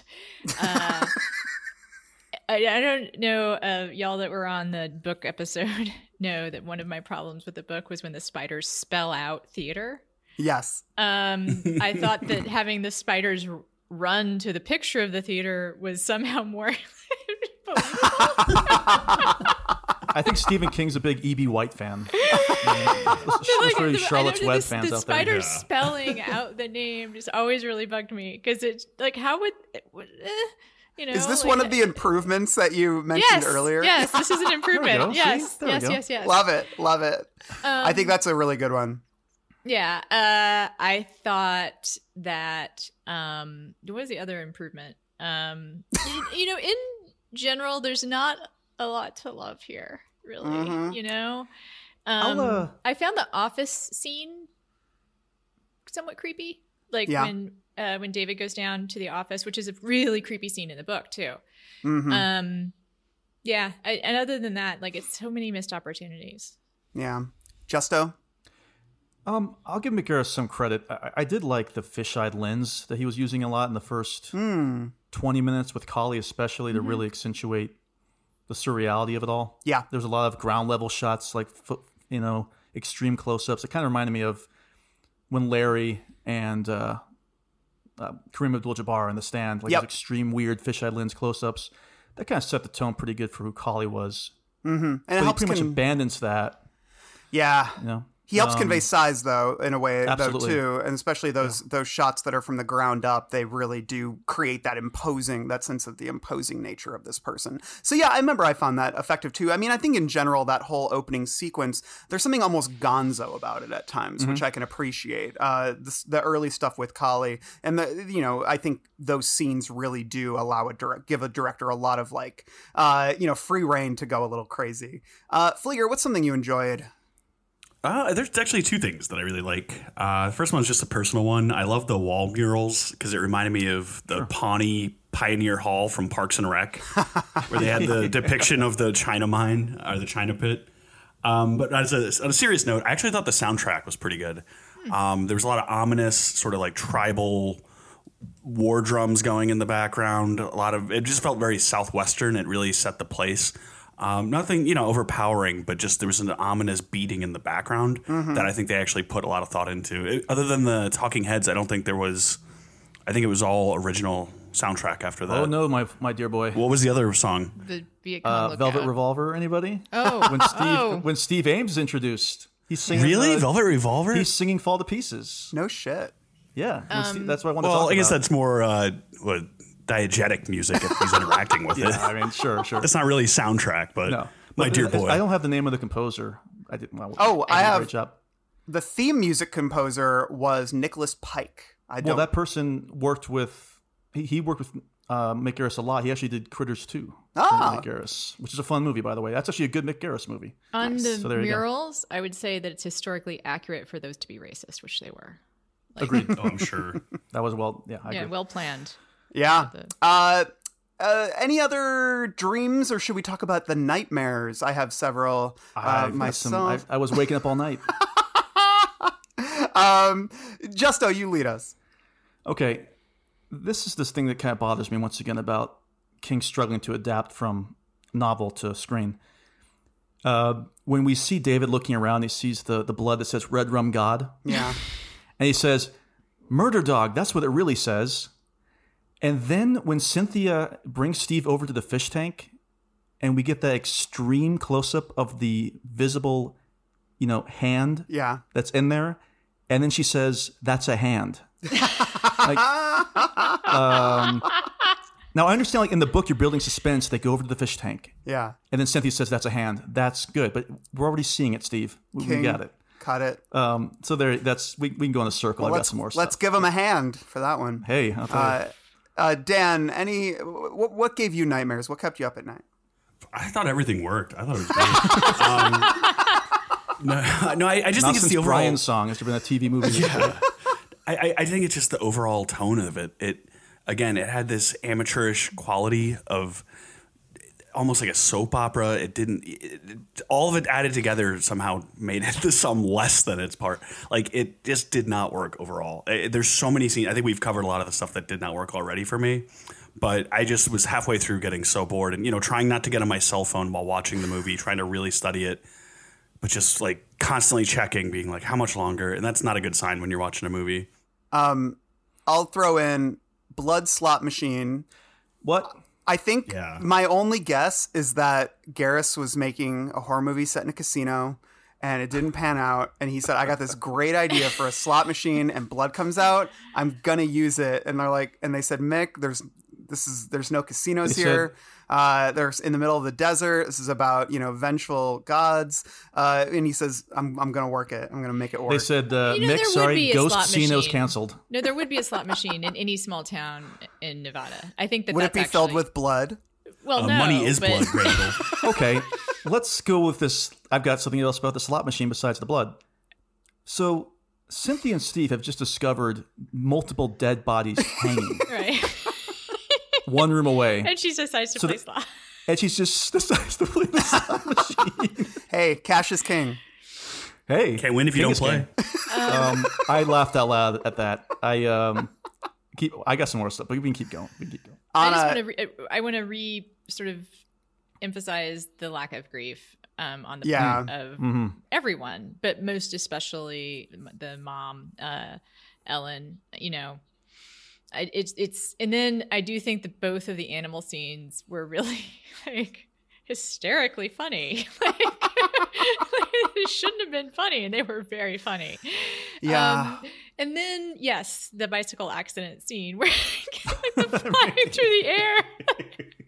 Shouldn't have been the wire work. Then, you know what? It also reminded me of Mr. Show, because like Mr. Show took such pride in how cheap all the sets were, and like how bad all the special effects were. That looked like a Mr. Show show.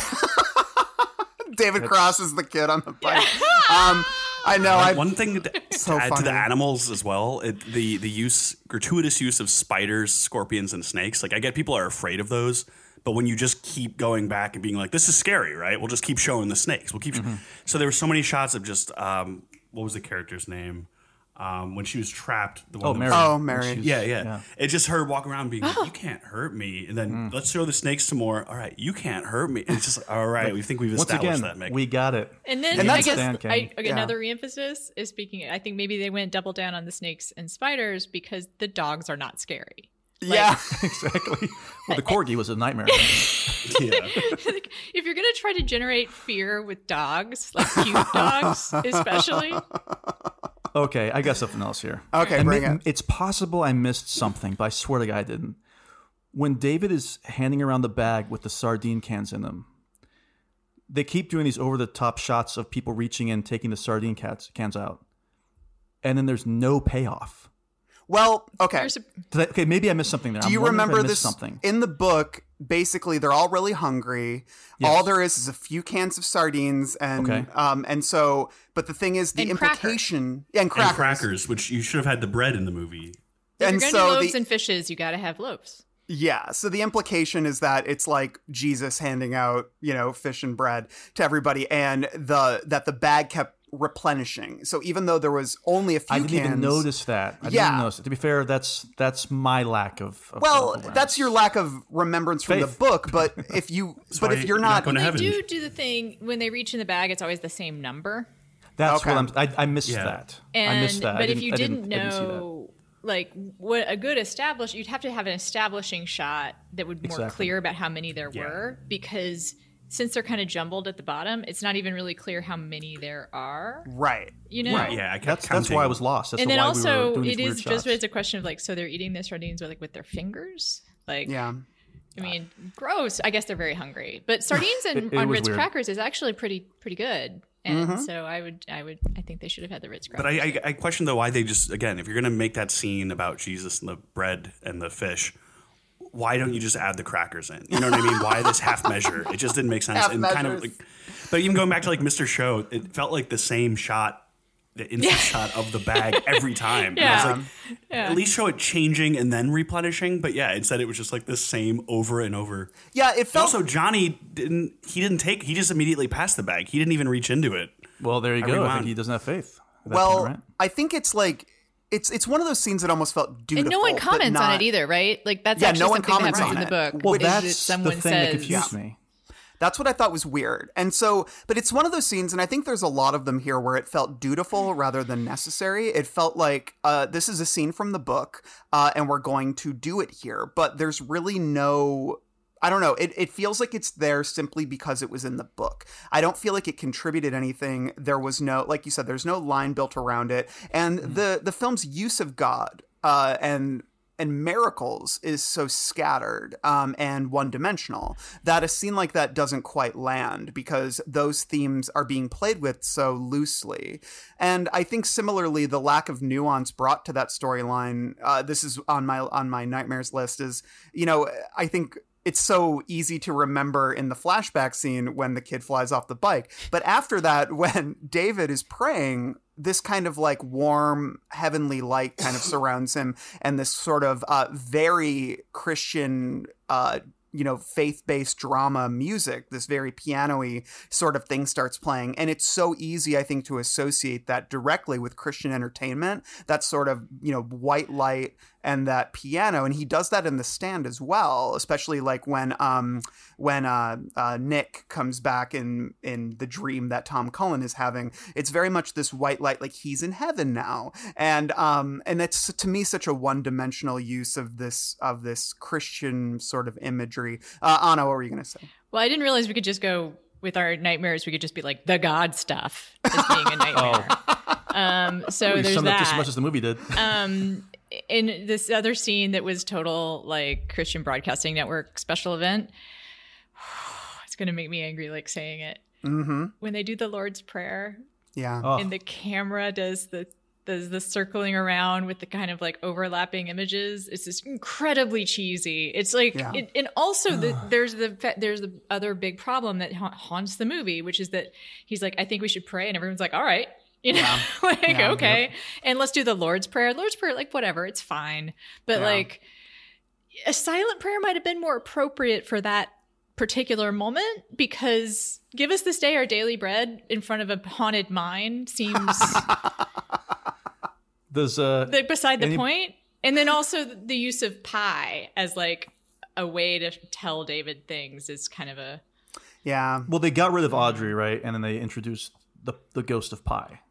Right. And she's just a memory, and like he's more, there's a lot of mourning and grief of her in there, but yeah, using her as this sort of guiding presence is weird. And that ties me to, I'm not fully convinced that I didn't imagine this. So please tell me if this actually happened. But at the end, am I crazy in that there was a picture of Tom Skerritt and pie? Yes. What? And nobody questions it. Nobody questions it. And also, just why, if you're gonna send the message, I'm in heaven with pie now, like, why? And she calls it, here's your school scrapbook, which is weird too. Like, I didn't have a school scrapbook. Did anyone else have a school scrapbook? No. So a yearbook, but you could do it in somehow not. He's having visions already. Have a vision instead of like this weird concrete thing, and everyone's like, oh. And then you're right. Like, no one says anything. They just look at it and they're like... It's basically like the end of Happy Gilmore when he looks at heaven and like... Abraham Lincoln is waving. Yeah. It would have been funnier if he sees the picture of Johnny and Pie and he turns the page, it's Collie, says, they're with us now.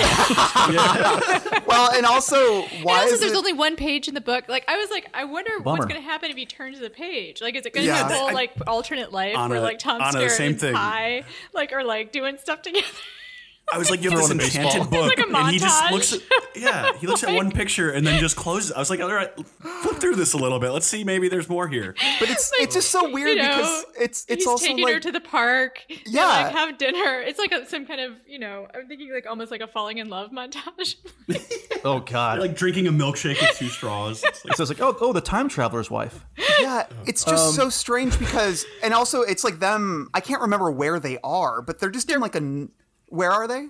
They're just posing in front of like tree. It looks like in front of trees. I'm like, is this heaven? Like they're like in the street in front of a house. Yeah, I'm like, what is the context of this photo? And they're at the Tucson Convention Center. Why not just there's fire in the background. They're at Hemingford Home. Show them in heaven. Like, I don't know. Yeah. Just show them standing on some clouds or something. And also, why isn't Ralph there? Why isn't Ellen there? They matter too. Good points. Like, why is Tom Skerritt just hanging out with a child? That would have been a good montage too. So then he turns the page, and then there's like Ralph.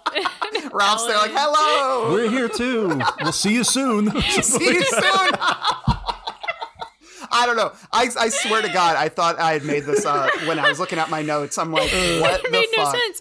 I actually also really this kind of bothered me. But so the reason why they even see it is that Mary's like, stop here, and he says, why? And she says, I think there's an overnight. If no one stole it, there's an overnight bag in the back seat. Mm-hmm. Yeah. And I'm like, okay.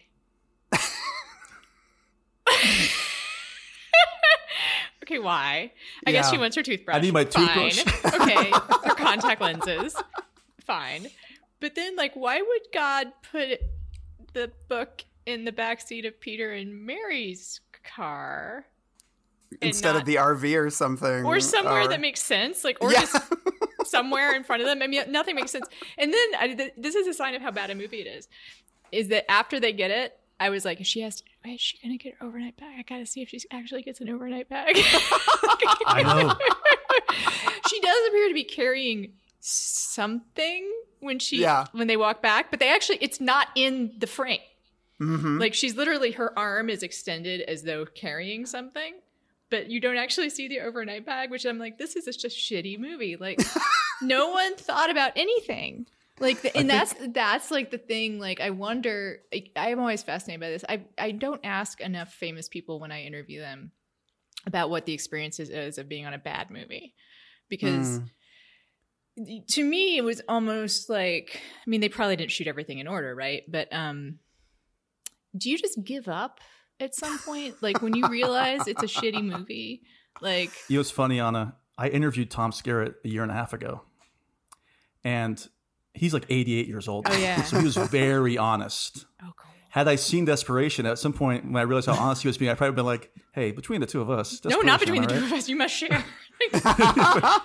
This isn't necessarily off the record, but Desperation. Let's hear about it. I will say when I interviewed Tim Robbins, I asked him about Howard the Duck, and his response was so perfect because he just said, they miscast the duck. That was like, he's like, that's when I knew we were in trouble, was what he said. And that was so perfect. So yeah, it's really bizarre. I think that whole ending, and it reminds me, I think a lot of the Garris really struggles with endings because I think he's very interested in happy endings, like very happy endings. So I remember the end of the Shining miniseries. I believe it's Danny graduating high school, and he sees the ghost of his dad there at the high school graduation ceremony. And kissing. That's what I've been missing. Yeah, it's awful. And then the end of The Stand, we have the baby, and then Mother Abigail, like the floating head of Mother Abigail appears. I actually never watched the last part of the last episode of The Stand because it was such a terrible experience in general. Oh man! But I was going to say what they should have had as the ending of The Shining was like Danny graduating from college and then getting stinking drunk. Right? He's like, well, for I you, won't be Dad. like my dad, right? Yeah, I won't turn out like my dad. I'll have my first drink. Yeah, frame on his mother's face. Yeah, and so I just think in general, these endings always tend to, these King miniseries endings always tend to have these very, very hallmarky, but really schlocky endings, and it's just too bad because I don't know. I think it taints all that came before. Any other? Well, I guess, do we want to talk about the critics line at? Let's do it. Let's do it. I can't believe they so much advertise this to children. Am I crazy, or does he say something about Ann Coulter? Yeah. And he says Adam Sandler as well. He says Donald Rumsfeld demands you to stop. Adam Sandler demands you stop. And then, I think he says Ann Coulter demands you stop at one moment. Yeah. Oh boy. So I wish if he hadn't kept going with the contemporary references after Rumsfeld, I think it would have been better. I did actually giggle a little bit at the Rumsfeld line. Sure. Because also, I bet Johnny Marinville is a liberal dad. Oh, yeah. Oh, absolutely. And so it's sort of in character. Like, it's actually, I could see him, like, conjuring up the name of some stupid authority figure that he doesn't like and then saying it. But why say Adam Sandler? Like, what's the beef with Adam? No sense. I hear like Johnny Marinville's also a big fan of David Byrne when he collaborated with Brian Eno. Philip Glass as well. I can only assume that he didn't enjoy Mr. Deeds. Yeah, it's just like who's the biggest actor right now? Yeah, let's just pick three people from pop culture of equal standing: Ann Coulter, Rumsfeld, and Adam Sandler. It's just bizarre. I'm just imagining now Johnny Marinville in his giant leather jacket, sunglasses, sitting in an empty theater watching Mr. Deeds and being like, this is total trash. This movie sucks. That's the problem with the jacket. It's enormous. It's huge. It would it's like fit Stevie Collie. on Eastbound and Down trying to wear cool clothing. Ron Perlman's like, the leather jacket he was going to use burned down in the Tucson Convention Center. So Ron Perlman's like, here, wear my leather jacket. Here's my Hellboy jacket. What if it had a big Hellboy logo on the back? What can I say? I was a real Hellboy back in the day. I actually got some more stuff here. Yeah, bring it. Okay, Anna, you were pro this. I believe you mentioned at the beginning, but I was very much anti this. And it's wait a minute, Peter Jackson. I love Lord of the Rings. I thought, what are we doing? See, if he hadn't done Peter, Paul, and Mary first. Yeah, sure. I think that actually would have landed really well. Yeah. And it did make me laugh a little bit because it is kind of, it's a little more left field it's obviously a little more left field than Rumsfeld, right? Mm-hmm. It's like a deep cut for someone like Collie. That's right. And I sort of like the idea, and it would have been more surprising, right? Like if you, and that would have made it kind of scarier in a way too. Like when he does Peter, Paul, and Mary, I mean, they must get that 1,000 times. That generation, yeah. Right? Like they probably get it when they would go to parties. I'm Peter, whatever. Like it would be just like, it'd be cliche to make that joke to them. But the Peter Jackson joke, I don't know. Like it was just, it's a little more surprising. And so I guess that's why I liked it. But you can't separate it out from the Peter, Paul, and Mary joke. Yeah. It's a bad movie. It's when he wrote Desperation, like Peter Jackson wasn't, the name, like by 2006, he was an Oscar winner and he was everywhere. So, I mean, The Lord of the Rings had just wrapped or was, recently. And so it was, so I almost feel like they felt compelled because he had a character named Peter Jackson to acknowledge it. In that case, I figured they would just change the name to like Jerry. Jerry Jackson. Jerry Jackson. Michael. I also don't buy Henry Thomas. Michael. Jerry Jackson. Like, Michael Jackson. I love the Dangerous album. No, I just like with these two back to back. I just picture the writer's room of Phil Jackson. I love the Bulls. Get those rings. Repeat. What are you saying, Fligger? God. No, it feels like an improv game where it's like that, like Peter. Puff the Magic Dragon, Peter Jackson, where they just keep subbing in like new jokes and going. And I wonder if in the writer's room they're just like, well, we've got these two great jokes. Gotta keep them. Gotta put them both in. Kill your children. You gotta kill your Peter Jackson jokes. Seriously. Cool. All right. Any others? Hold on. Okay. So, Justin, I think we need, Justin, can you give us a countdown? Just so we know. Here's the bullet point. This has got more endings than The Return of the King, if it's talking about Peter Jackson. The green glowing soap. That's pretty funny. Oh, the soap, yeah. We mentioned the Triumph the Insult comic dog, fake mountain lion legs swiping at Steve. Yes. Triumph. I guess God is sort of everything. That's what makes him God. Oh, thanks a lot, Dave. Is that the actual quote? It is. I guess God wow, is what sort a of everything. It's read declarative with the same statement. It's read with the same enthusiasm that Justin just said it. Everybody's I guess and then they're sorta. like, well, guess it's time to go on with our lives. I just want to say, I wish the movie had ended. They do that. They show them driving away and it pans up. I wish Ron Perlman came back for this little bit. Thanks for visiting. Tell your friends. I would have given this an extra half star if we had gotten that freaky ending. Oh man, that would be so funny. I wouldn't have been surprised if King did something like that too. Like that's so up his alley. Okay, that was your bullet points. All right, cool. That was great. I loved it. Now that we are I think it's time to spook ourselves. We're going to go to a little place called the cemetery. What's the bottom of the truth? Well, sometimes that is better. The person you put up there ain't the person that comes back. It may look like that person, but it ain't that person. Because whatever lives in the ground beyond that cemetery ain't human at all. Here in the cemetery, we talk about the things that scared our little booties off, and man, we got a lot to discuss here. I'm just kidding. You thought the last section was long. Get ready. Oh, God. So, no, I'll just say this. That there's one thing I thought was effective, and it was right at the beginning. Because one of the things that creeps me out in the book, and I think it is kind of the first big punchy scare that we get in the book, is when Collie's reading the rites to Peter and Mary, and he slips in, "I'm going to kill you." I thought Perlman's delivery of that was perfect. Like, it was completely in line with the rest of the rites. It was peppered in the middle. The way it was framed was good, and it was great because, like, the surprise on Peter and Mary's faces when they heard that, it was, I don't know, it was exactly how I envisioned it, and I thought it was a really effective moment right at the beginning. And so that was, to me, if I have to pick one thing to unearth in the cemetery, that was a moment I thought was effectively creepy. So yeah, the pacing's off in the first 20 minutes, but there are some creepy parts with Perlman and the way he's filmed, right? Yeah. And his delivery. I don't think he does a bad job at all. Yeah. And that's it for me. I would say, yeah, Ditto. Perlman's great. I would say I've been in cars that were riding dirty, and that's very scary when you get pulled over knowing that there are things in the car. But they don't even know. Right. No, but that's what I'm saying is like, so the idea of like, I've been with other passengers that I didn't know if necessarily they were carrying. And the idea of a cop finding that much weed at the time is just terrifying, right? Yeah. Because how do you talk your way out of that? And then the fact that he plants it too on the motorcycle. Whenever you see like police plant drugs or anything, it again is very terrifying because how do you argue with the state, right? It's your word versus theirs in a lot of ways. So I think Johnny is like immediately like, you son of a bitch, you planted that. Like he knows, he's been around the block. But the other guys, they're like, well, it's my sister's car, and you could tell they're just like fumbling. So yeah, I thought the drugs in the car.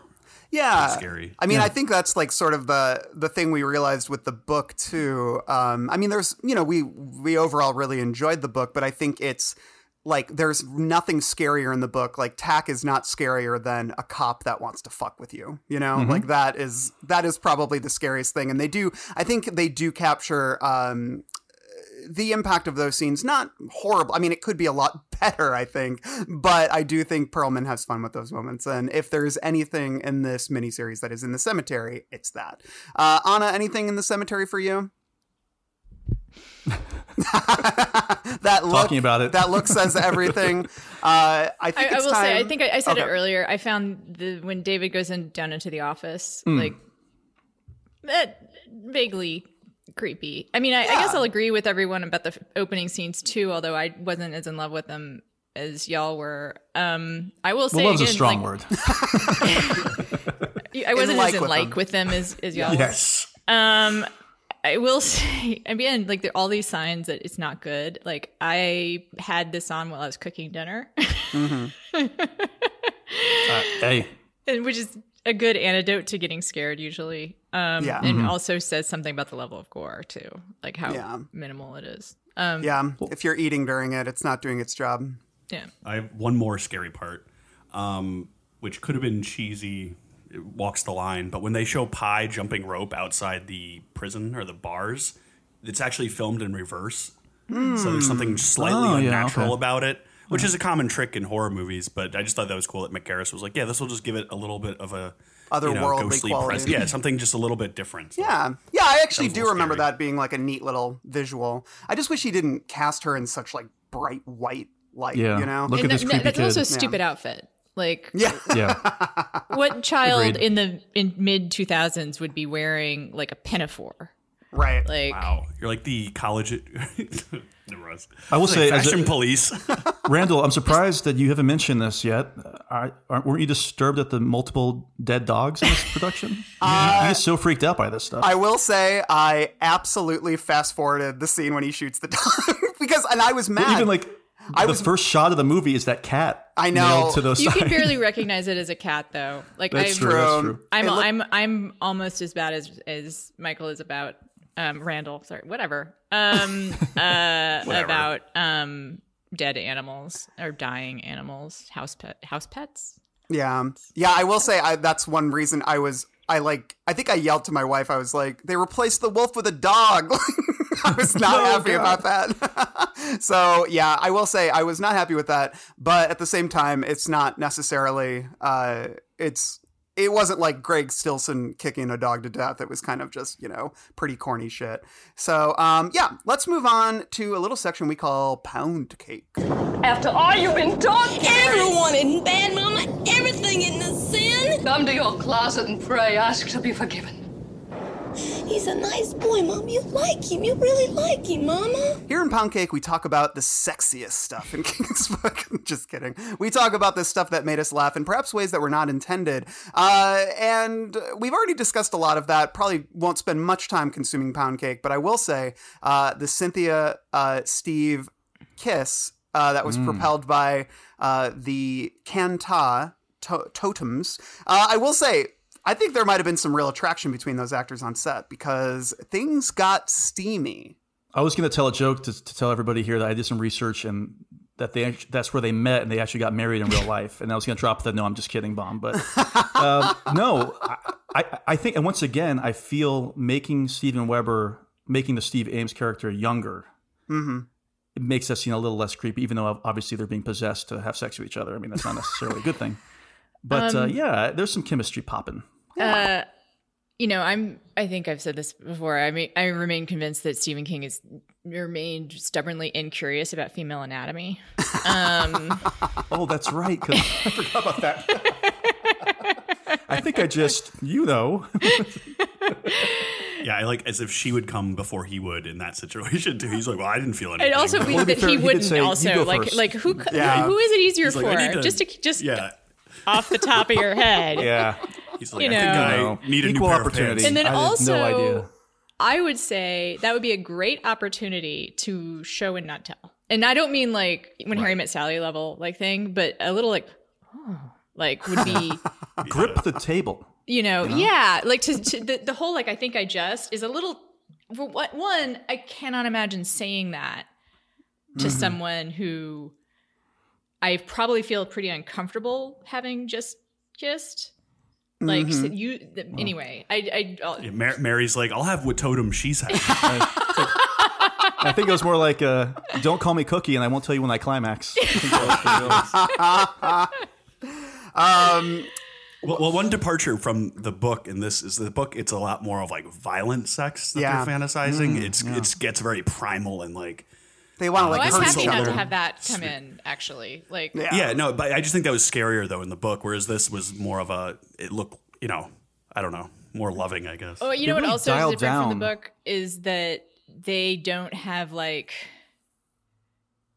I mean, I think Sheeves wants to take it at first, or he wants to take it. But in the book, there's a more subtle thing that is creepy, which is that they have trouble kind of leaving it. Like, it's more like, well, I kind of want to take this. Yeah. Yeah. It's very magnetic. Yeah. Yeah. Mm-hmm. They really dial that down in the movie altogether. I feel like those artifacts don't play as big a part at all. Yeah, and I think they're a really effective part of the book, so it's kind of a bummer that happens. One of the things in the book that I really love is when Johnny enters the lair of Tack at the end, there's like tons of those just piled up everywhere, and they all have different faces that are really creepy. And here, like, Tack has like an honest-to-God lair with like a stone entrance and everything, which I thought was kind of neat. It like gave it some weight. But I don't know, I miss that sort of the all-consuming like Kenta like assault and all of them having these different leering faces. I always remember one of them was described as having a baby face that was like gnomish, and I don't know, I find that very unnerving. Leland Gaunt. I was gonna say, I don't know why if you're gonna build an elaborate set like that for Tack's lair, why have them say goodbye to Johnny outside the mine? Why not have them go into the mine? Just because it's a more interesting visual to have everyone look around, maybe see some of the totems. But instead, I feel like he went in there, they built this set, and he was only there for like 2 minutes before going down the well. Well, it's probably because it burned down. I bet you that's probably could be. Yeah, the Tucson Convention Center. I like the idea of them filming like an evil god's lair inside the Tucson Convention Center. Yeah, there's like an escalator for 3 floors behind them. And you can just see it in the background. People with briefcases, people with badges, lanyards, like lanyards. I'm here for the conference. We're filming. Go away. Are you Tom Skerritt? Are you here too? Tom Skerritt? Yeah, I'm here for Southwest by Southwest. Hey, I love you in China Lake Murders. Okay, cool. Let's walk off these calories with the pound cake in a place we call King's Dominion. There's another world out there. I know there is.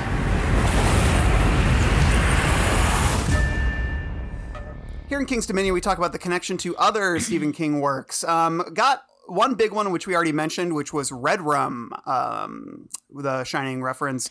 David sees Red Rum God or, Murder Dog or whatever on the wall. That means Murder Dog, as he says. Have we all seen Troll 2? Wouldn't a 13-year-old at that point, by the way, have seen The Shining? I would hope so. Yeah. You would think King loves to reference his own work, but I did think of in Troll 2 when he's like, Nilbog, that's goblin spelled backwards. So I wonder if his kids saw the Cortland Mead Shining. And he was like, that kid sucked. I could do better than that.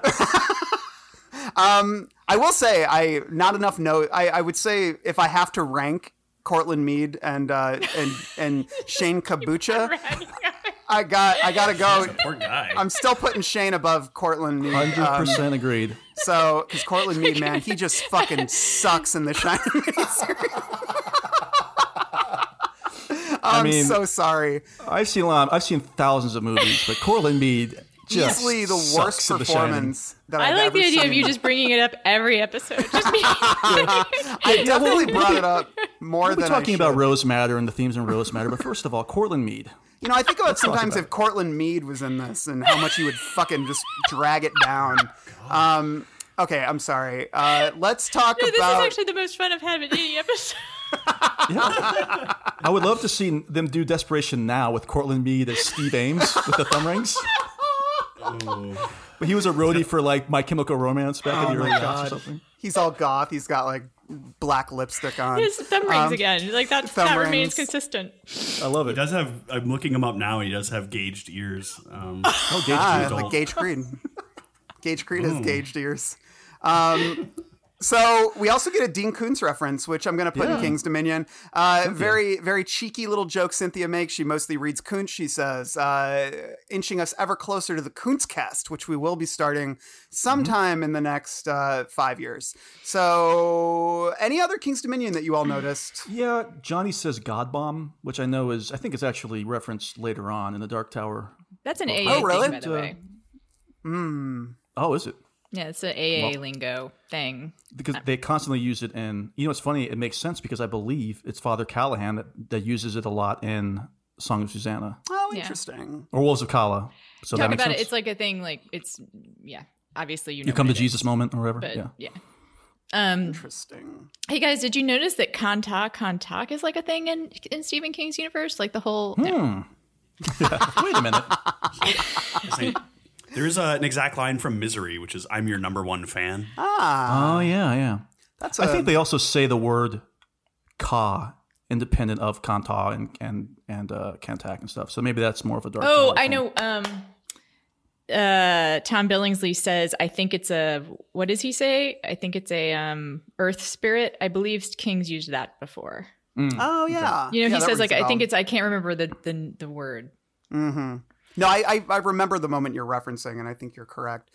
So some fun stuff there. Real fun stuff. And then obviously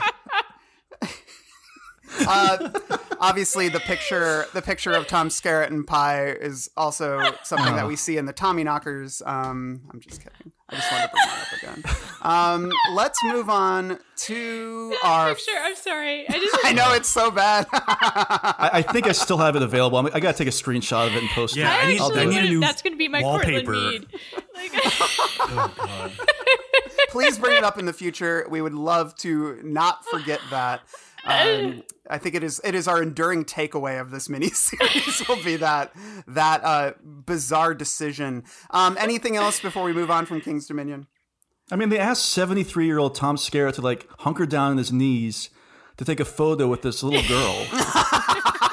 Like, I'm 40. I got some knee issues, 73. You're asking a lot for this shot, Mick. Well, it's also just like, I guess it's taken, if people haven't seen it, they need to know, it's like the cheesiest fucking picture. I'm going to take a shot of this It's like, they're both dressed up.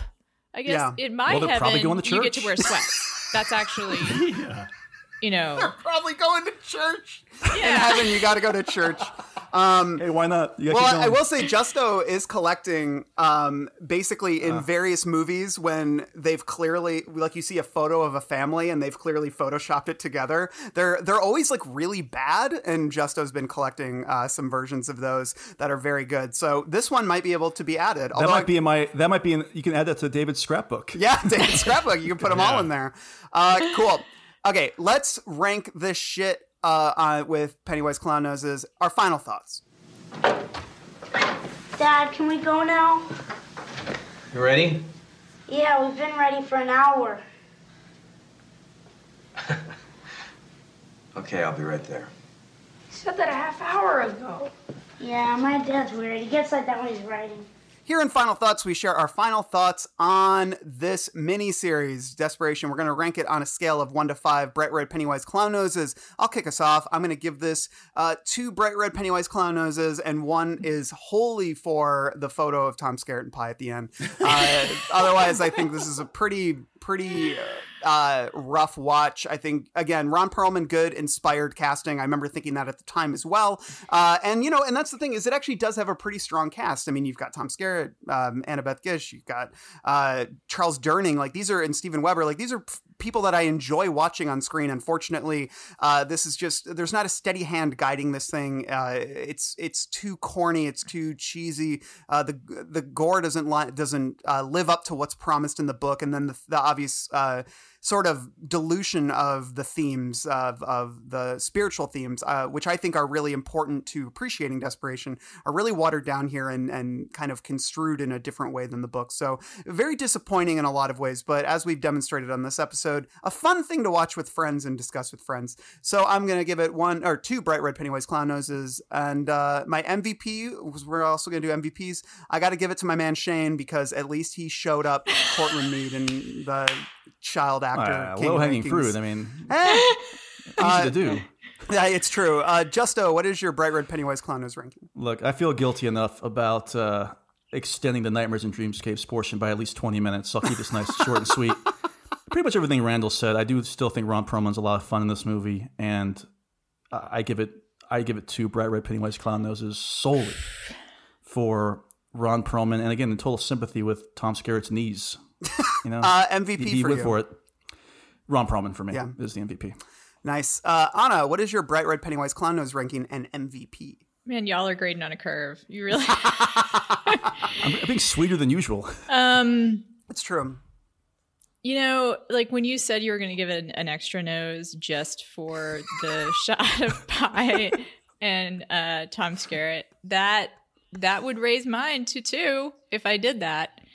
I think you should do it. I don't know if you get points. If you get points for a thing that's completely unintentional. I mean, Anna, I've got the Wikipedia entry up. I'm going to add your name. Anna says 2 stars, actually.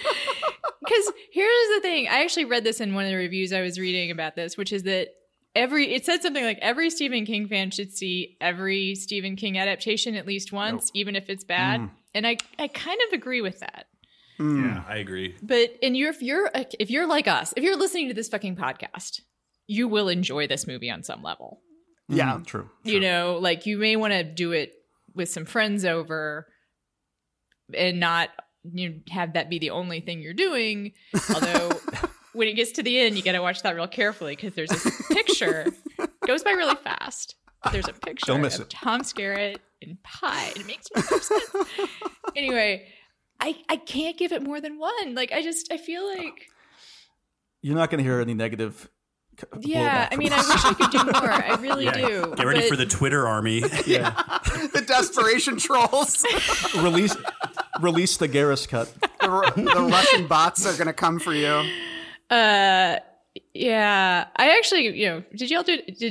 We did an episode about the Snyder cut on my other podcast, actually. Which I wound up actually weirdly liking. That's good. More than this. To be fair, I would agree. Yeah. I would this agree is definitely like, I feel bad that I had to pay for it twice. I hope Shane got some of that residual money, because he deserves it. Unlike he's sharing it with Stacy's mom. And who's your MVP? Tom Skerritt's knees. Tom Skerritt's knees, getting that love. 73, still bending down and taking pictures. Dan Fligger, what is your Bright Red Pennywise Clown Nose ranking and your MVP? So I would say I've definitely seen worse movies than this. So I can't go as low as a 1. Curve. I know. I don't grade anything perfect or 0. That's the way I am. But as we established in the most recent episode. But I will say the first 20 or 30 minutes I thought were interesting.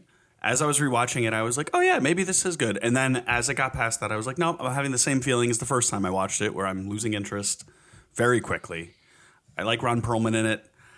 If I had to pick an MVP, I would probably say Nicholas Pike for the soundtrack. Nice. Okay. Congratulations, Mr. Pike. Yeah, 1.5 Bright Red Pennywise Clown Noses. Nice. I think that puts us where? Like 1.7 or something? 1.63. 1.63. Awesome. Well, that's a ringing endorsement of Stephen King's Desperation, as aired on ABC in 2006. Thank you so much for this journey. This has been a blast discussing this miniseries. We're going to be back with a lot of fun episodes on the way, so stay tuned for that. And where can we find you, Anna? I have a podcast that is just as funny as this and awesome and has sparkling conversations, and I could explain it in a sentence if I wanted to, but it's called With Friends Like These, and it is on the Crooked Media Network. And I also have a podcast that we referenced earlier called Space the Nation, in which Dan Dresner, professor of international relations at Tufts University, and myself review various sci-fi and genre movies with a political lens, but not like in a serious way. Nice. So very cool. Justo, where can we find you? You can find me over at the Halloweenies podcast. We're covering Scream and Scream adjacent movies this year. We're having a lot of fun. I think we just released a Howling episode this past week. Of course, if you're listening to this episode 5 years from now, you should listen to our Howling episode. And I'm over here obviously at the Losers Club a lot now this year, so I'm happy to be back. Yeah, there you go. Cool. Dan, where can we find you? I'll probably be on my couch because I have 24 hours left on my Desperation rental. So just firing that back over up. and over. I definitely am going to fast forward to the final scene just because I do want to stare at that image again. Will you please screenshot it so we can post it? I'm not joking. Right when this is over with, once I export my GarageBand file, I'm going right to my rental and taking a nice HD shot of Hell that yeah. photo. Yeah, mine you mine can find me at expired, Losers Club and you should tweet that out. I almost want you to tweet it with no... I'm going to. No context. I'm going to. I'm absolutely going to. Don't worry. Just see if anyone knows no what context, it is. And then I'm also going to tweet it. No context. Cool. All right. Well, we'll be back at the Losers Club. If you want more content like this, you can find us at patreon.com/thebarons. We've got all kinds of fun content for you, including just recently we dropped an interview with Fraser Heston, son of Charlton Heston and director of 1993's Needful Things. He shares with us lots of fun stories about the making of that movie, and he is just so charming. I want to hang out on his mountaintop chalet and sip red wine with him as the snow falls around us. So let's sign off with a long days and a pleasant nights. I got some hot friends. God, I got some hot friends.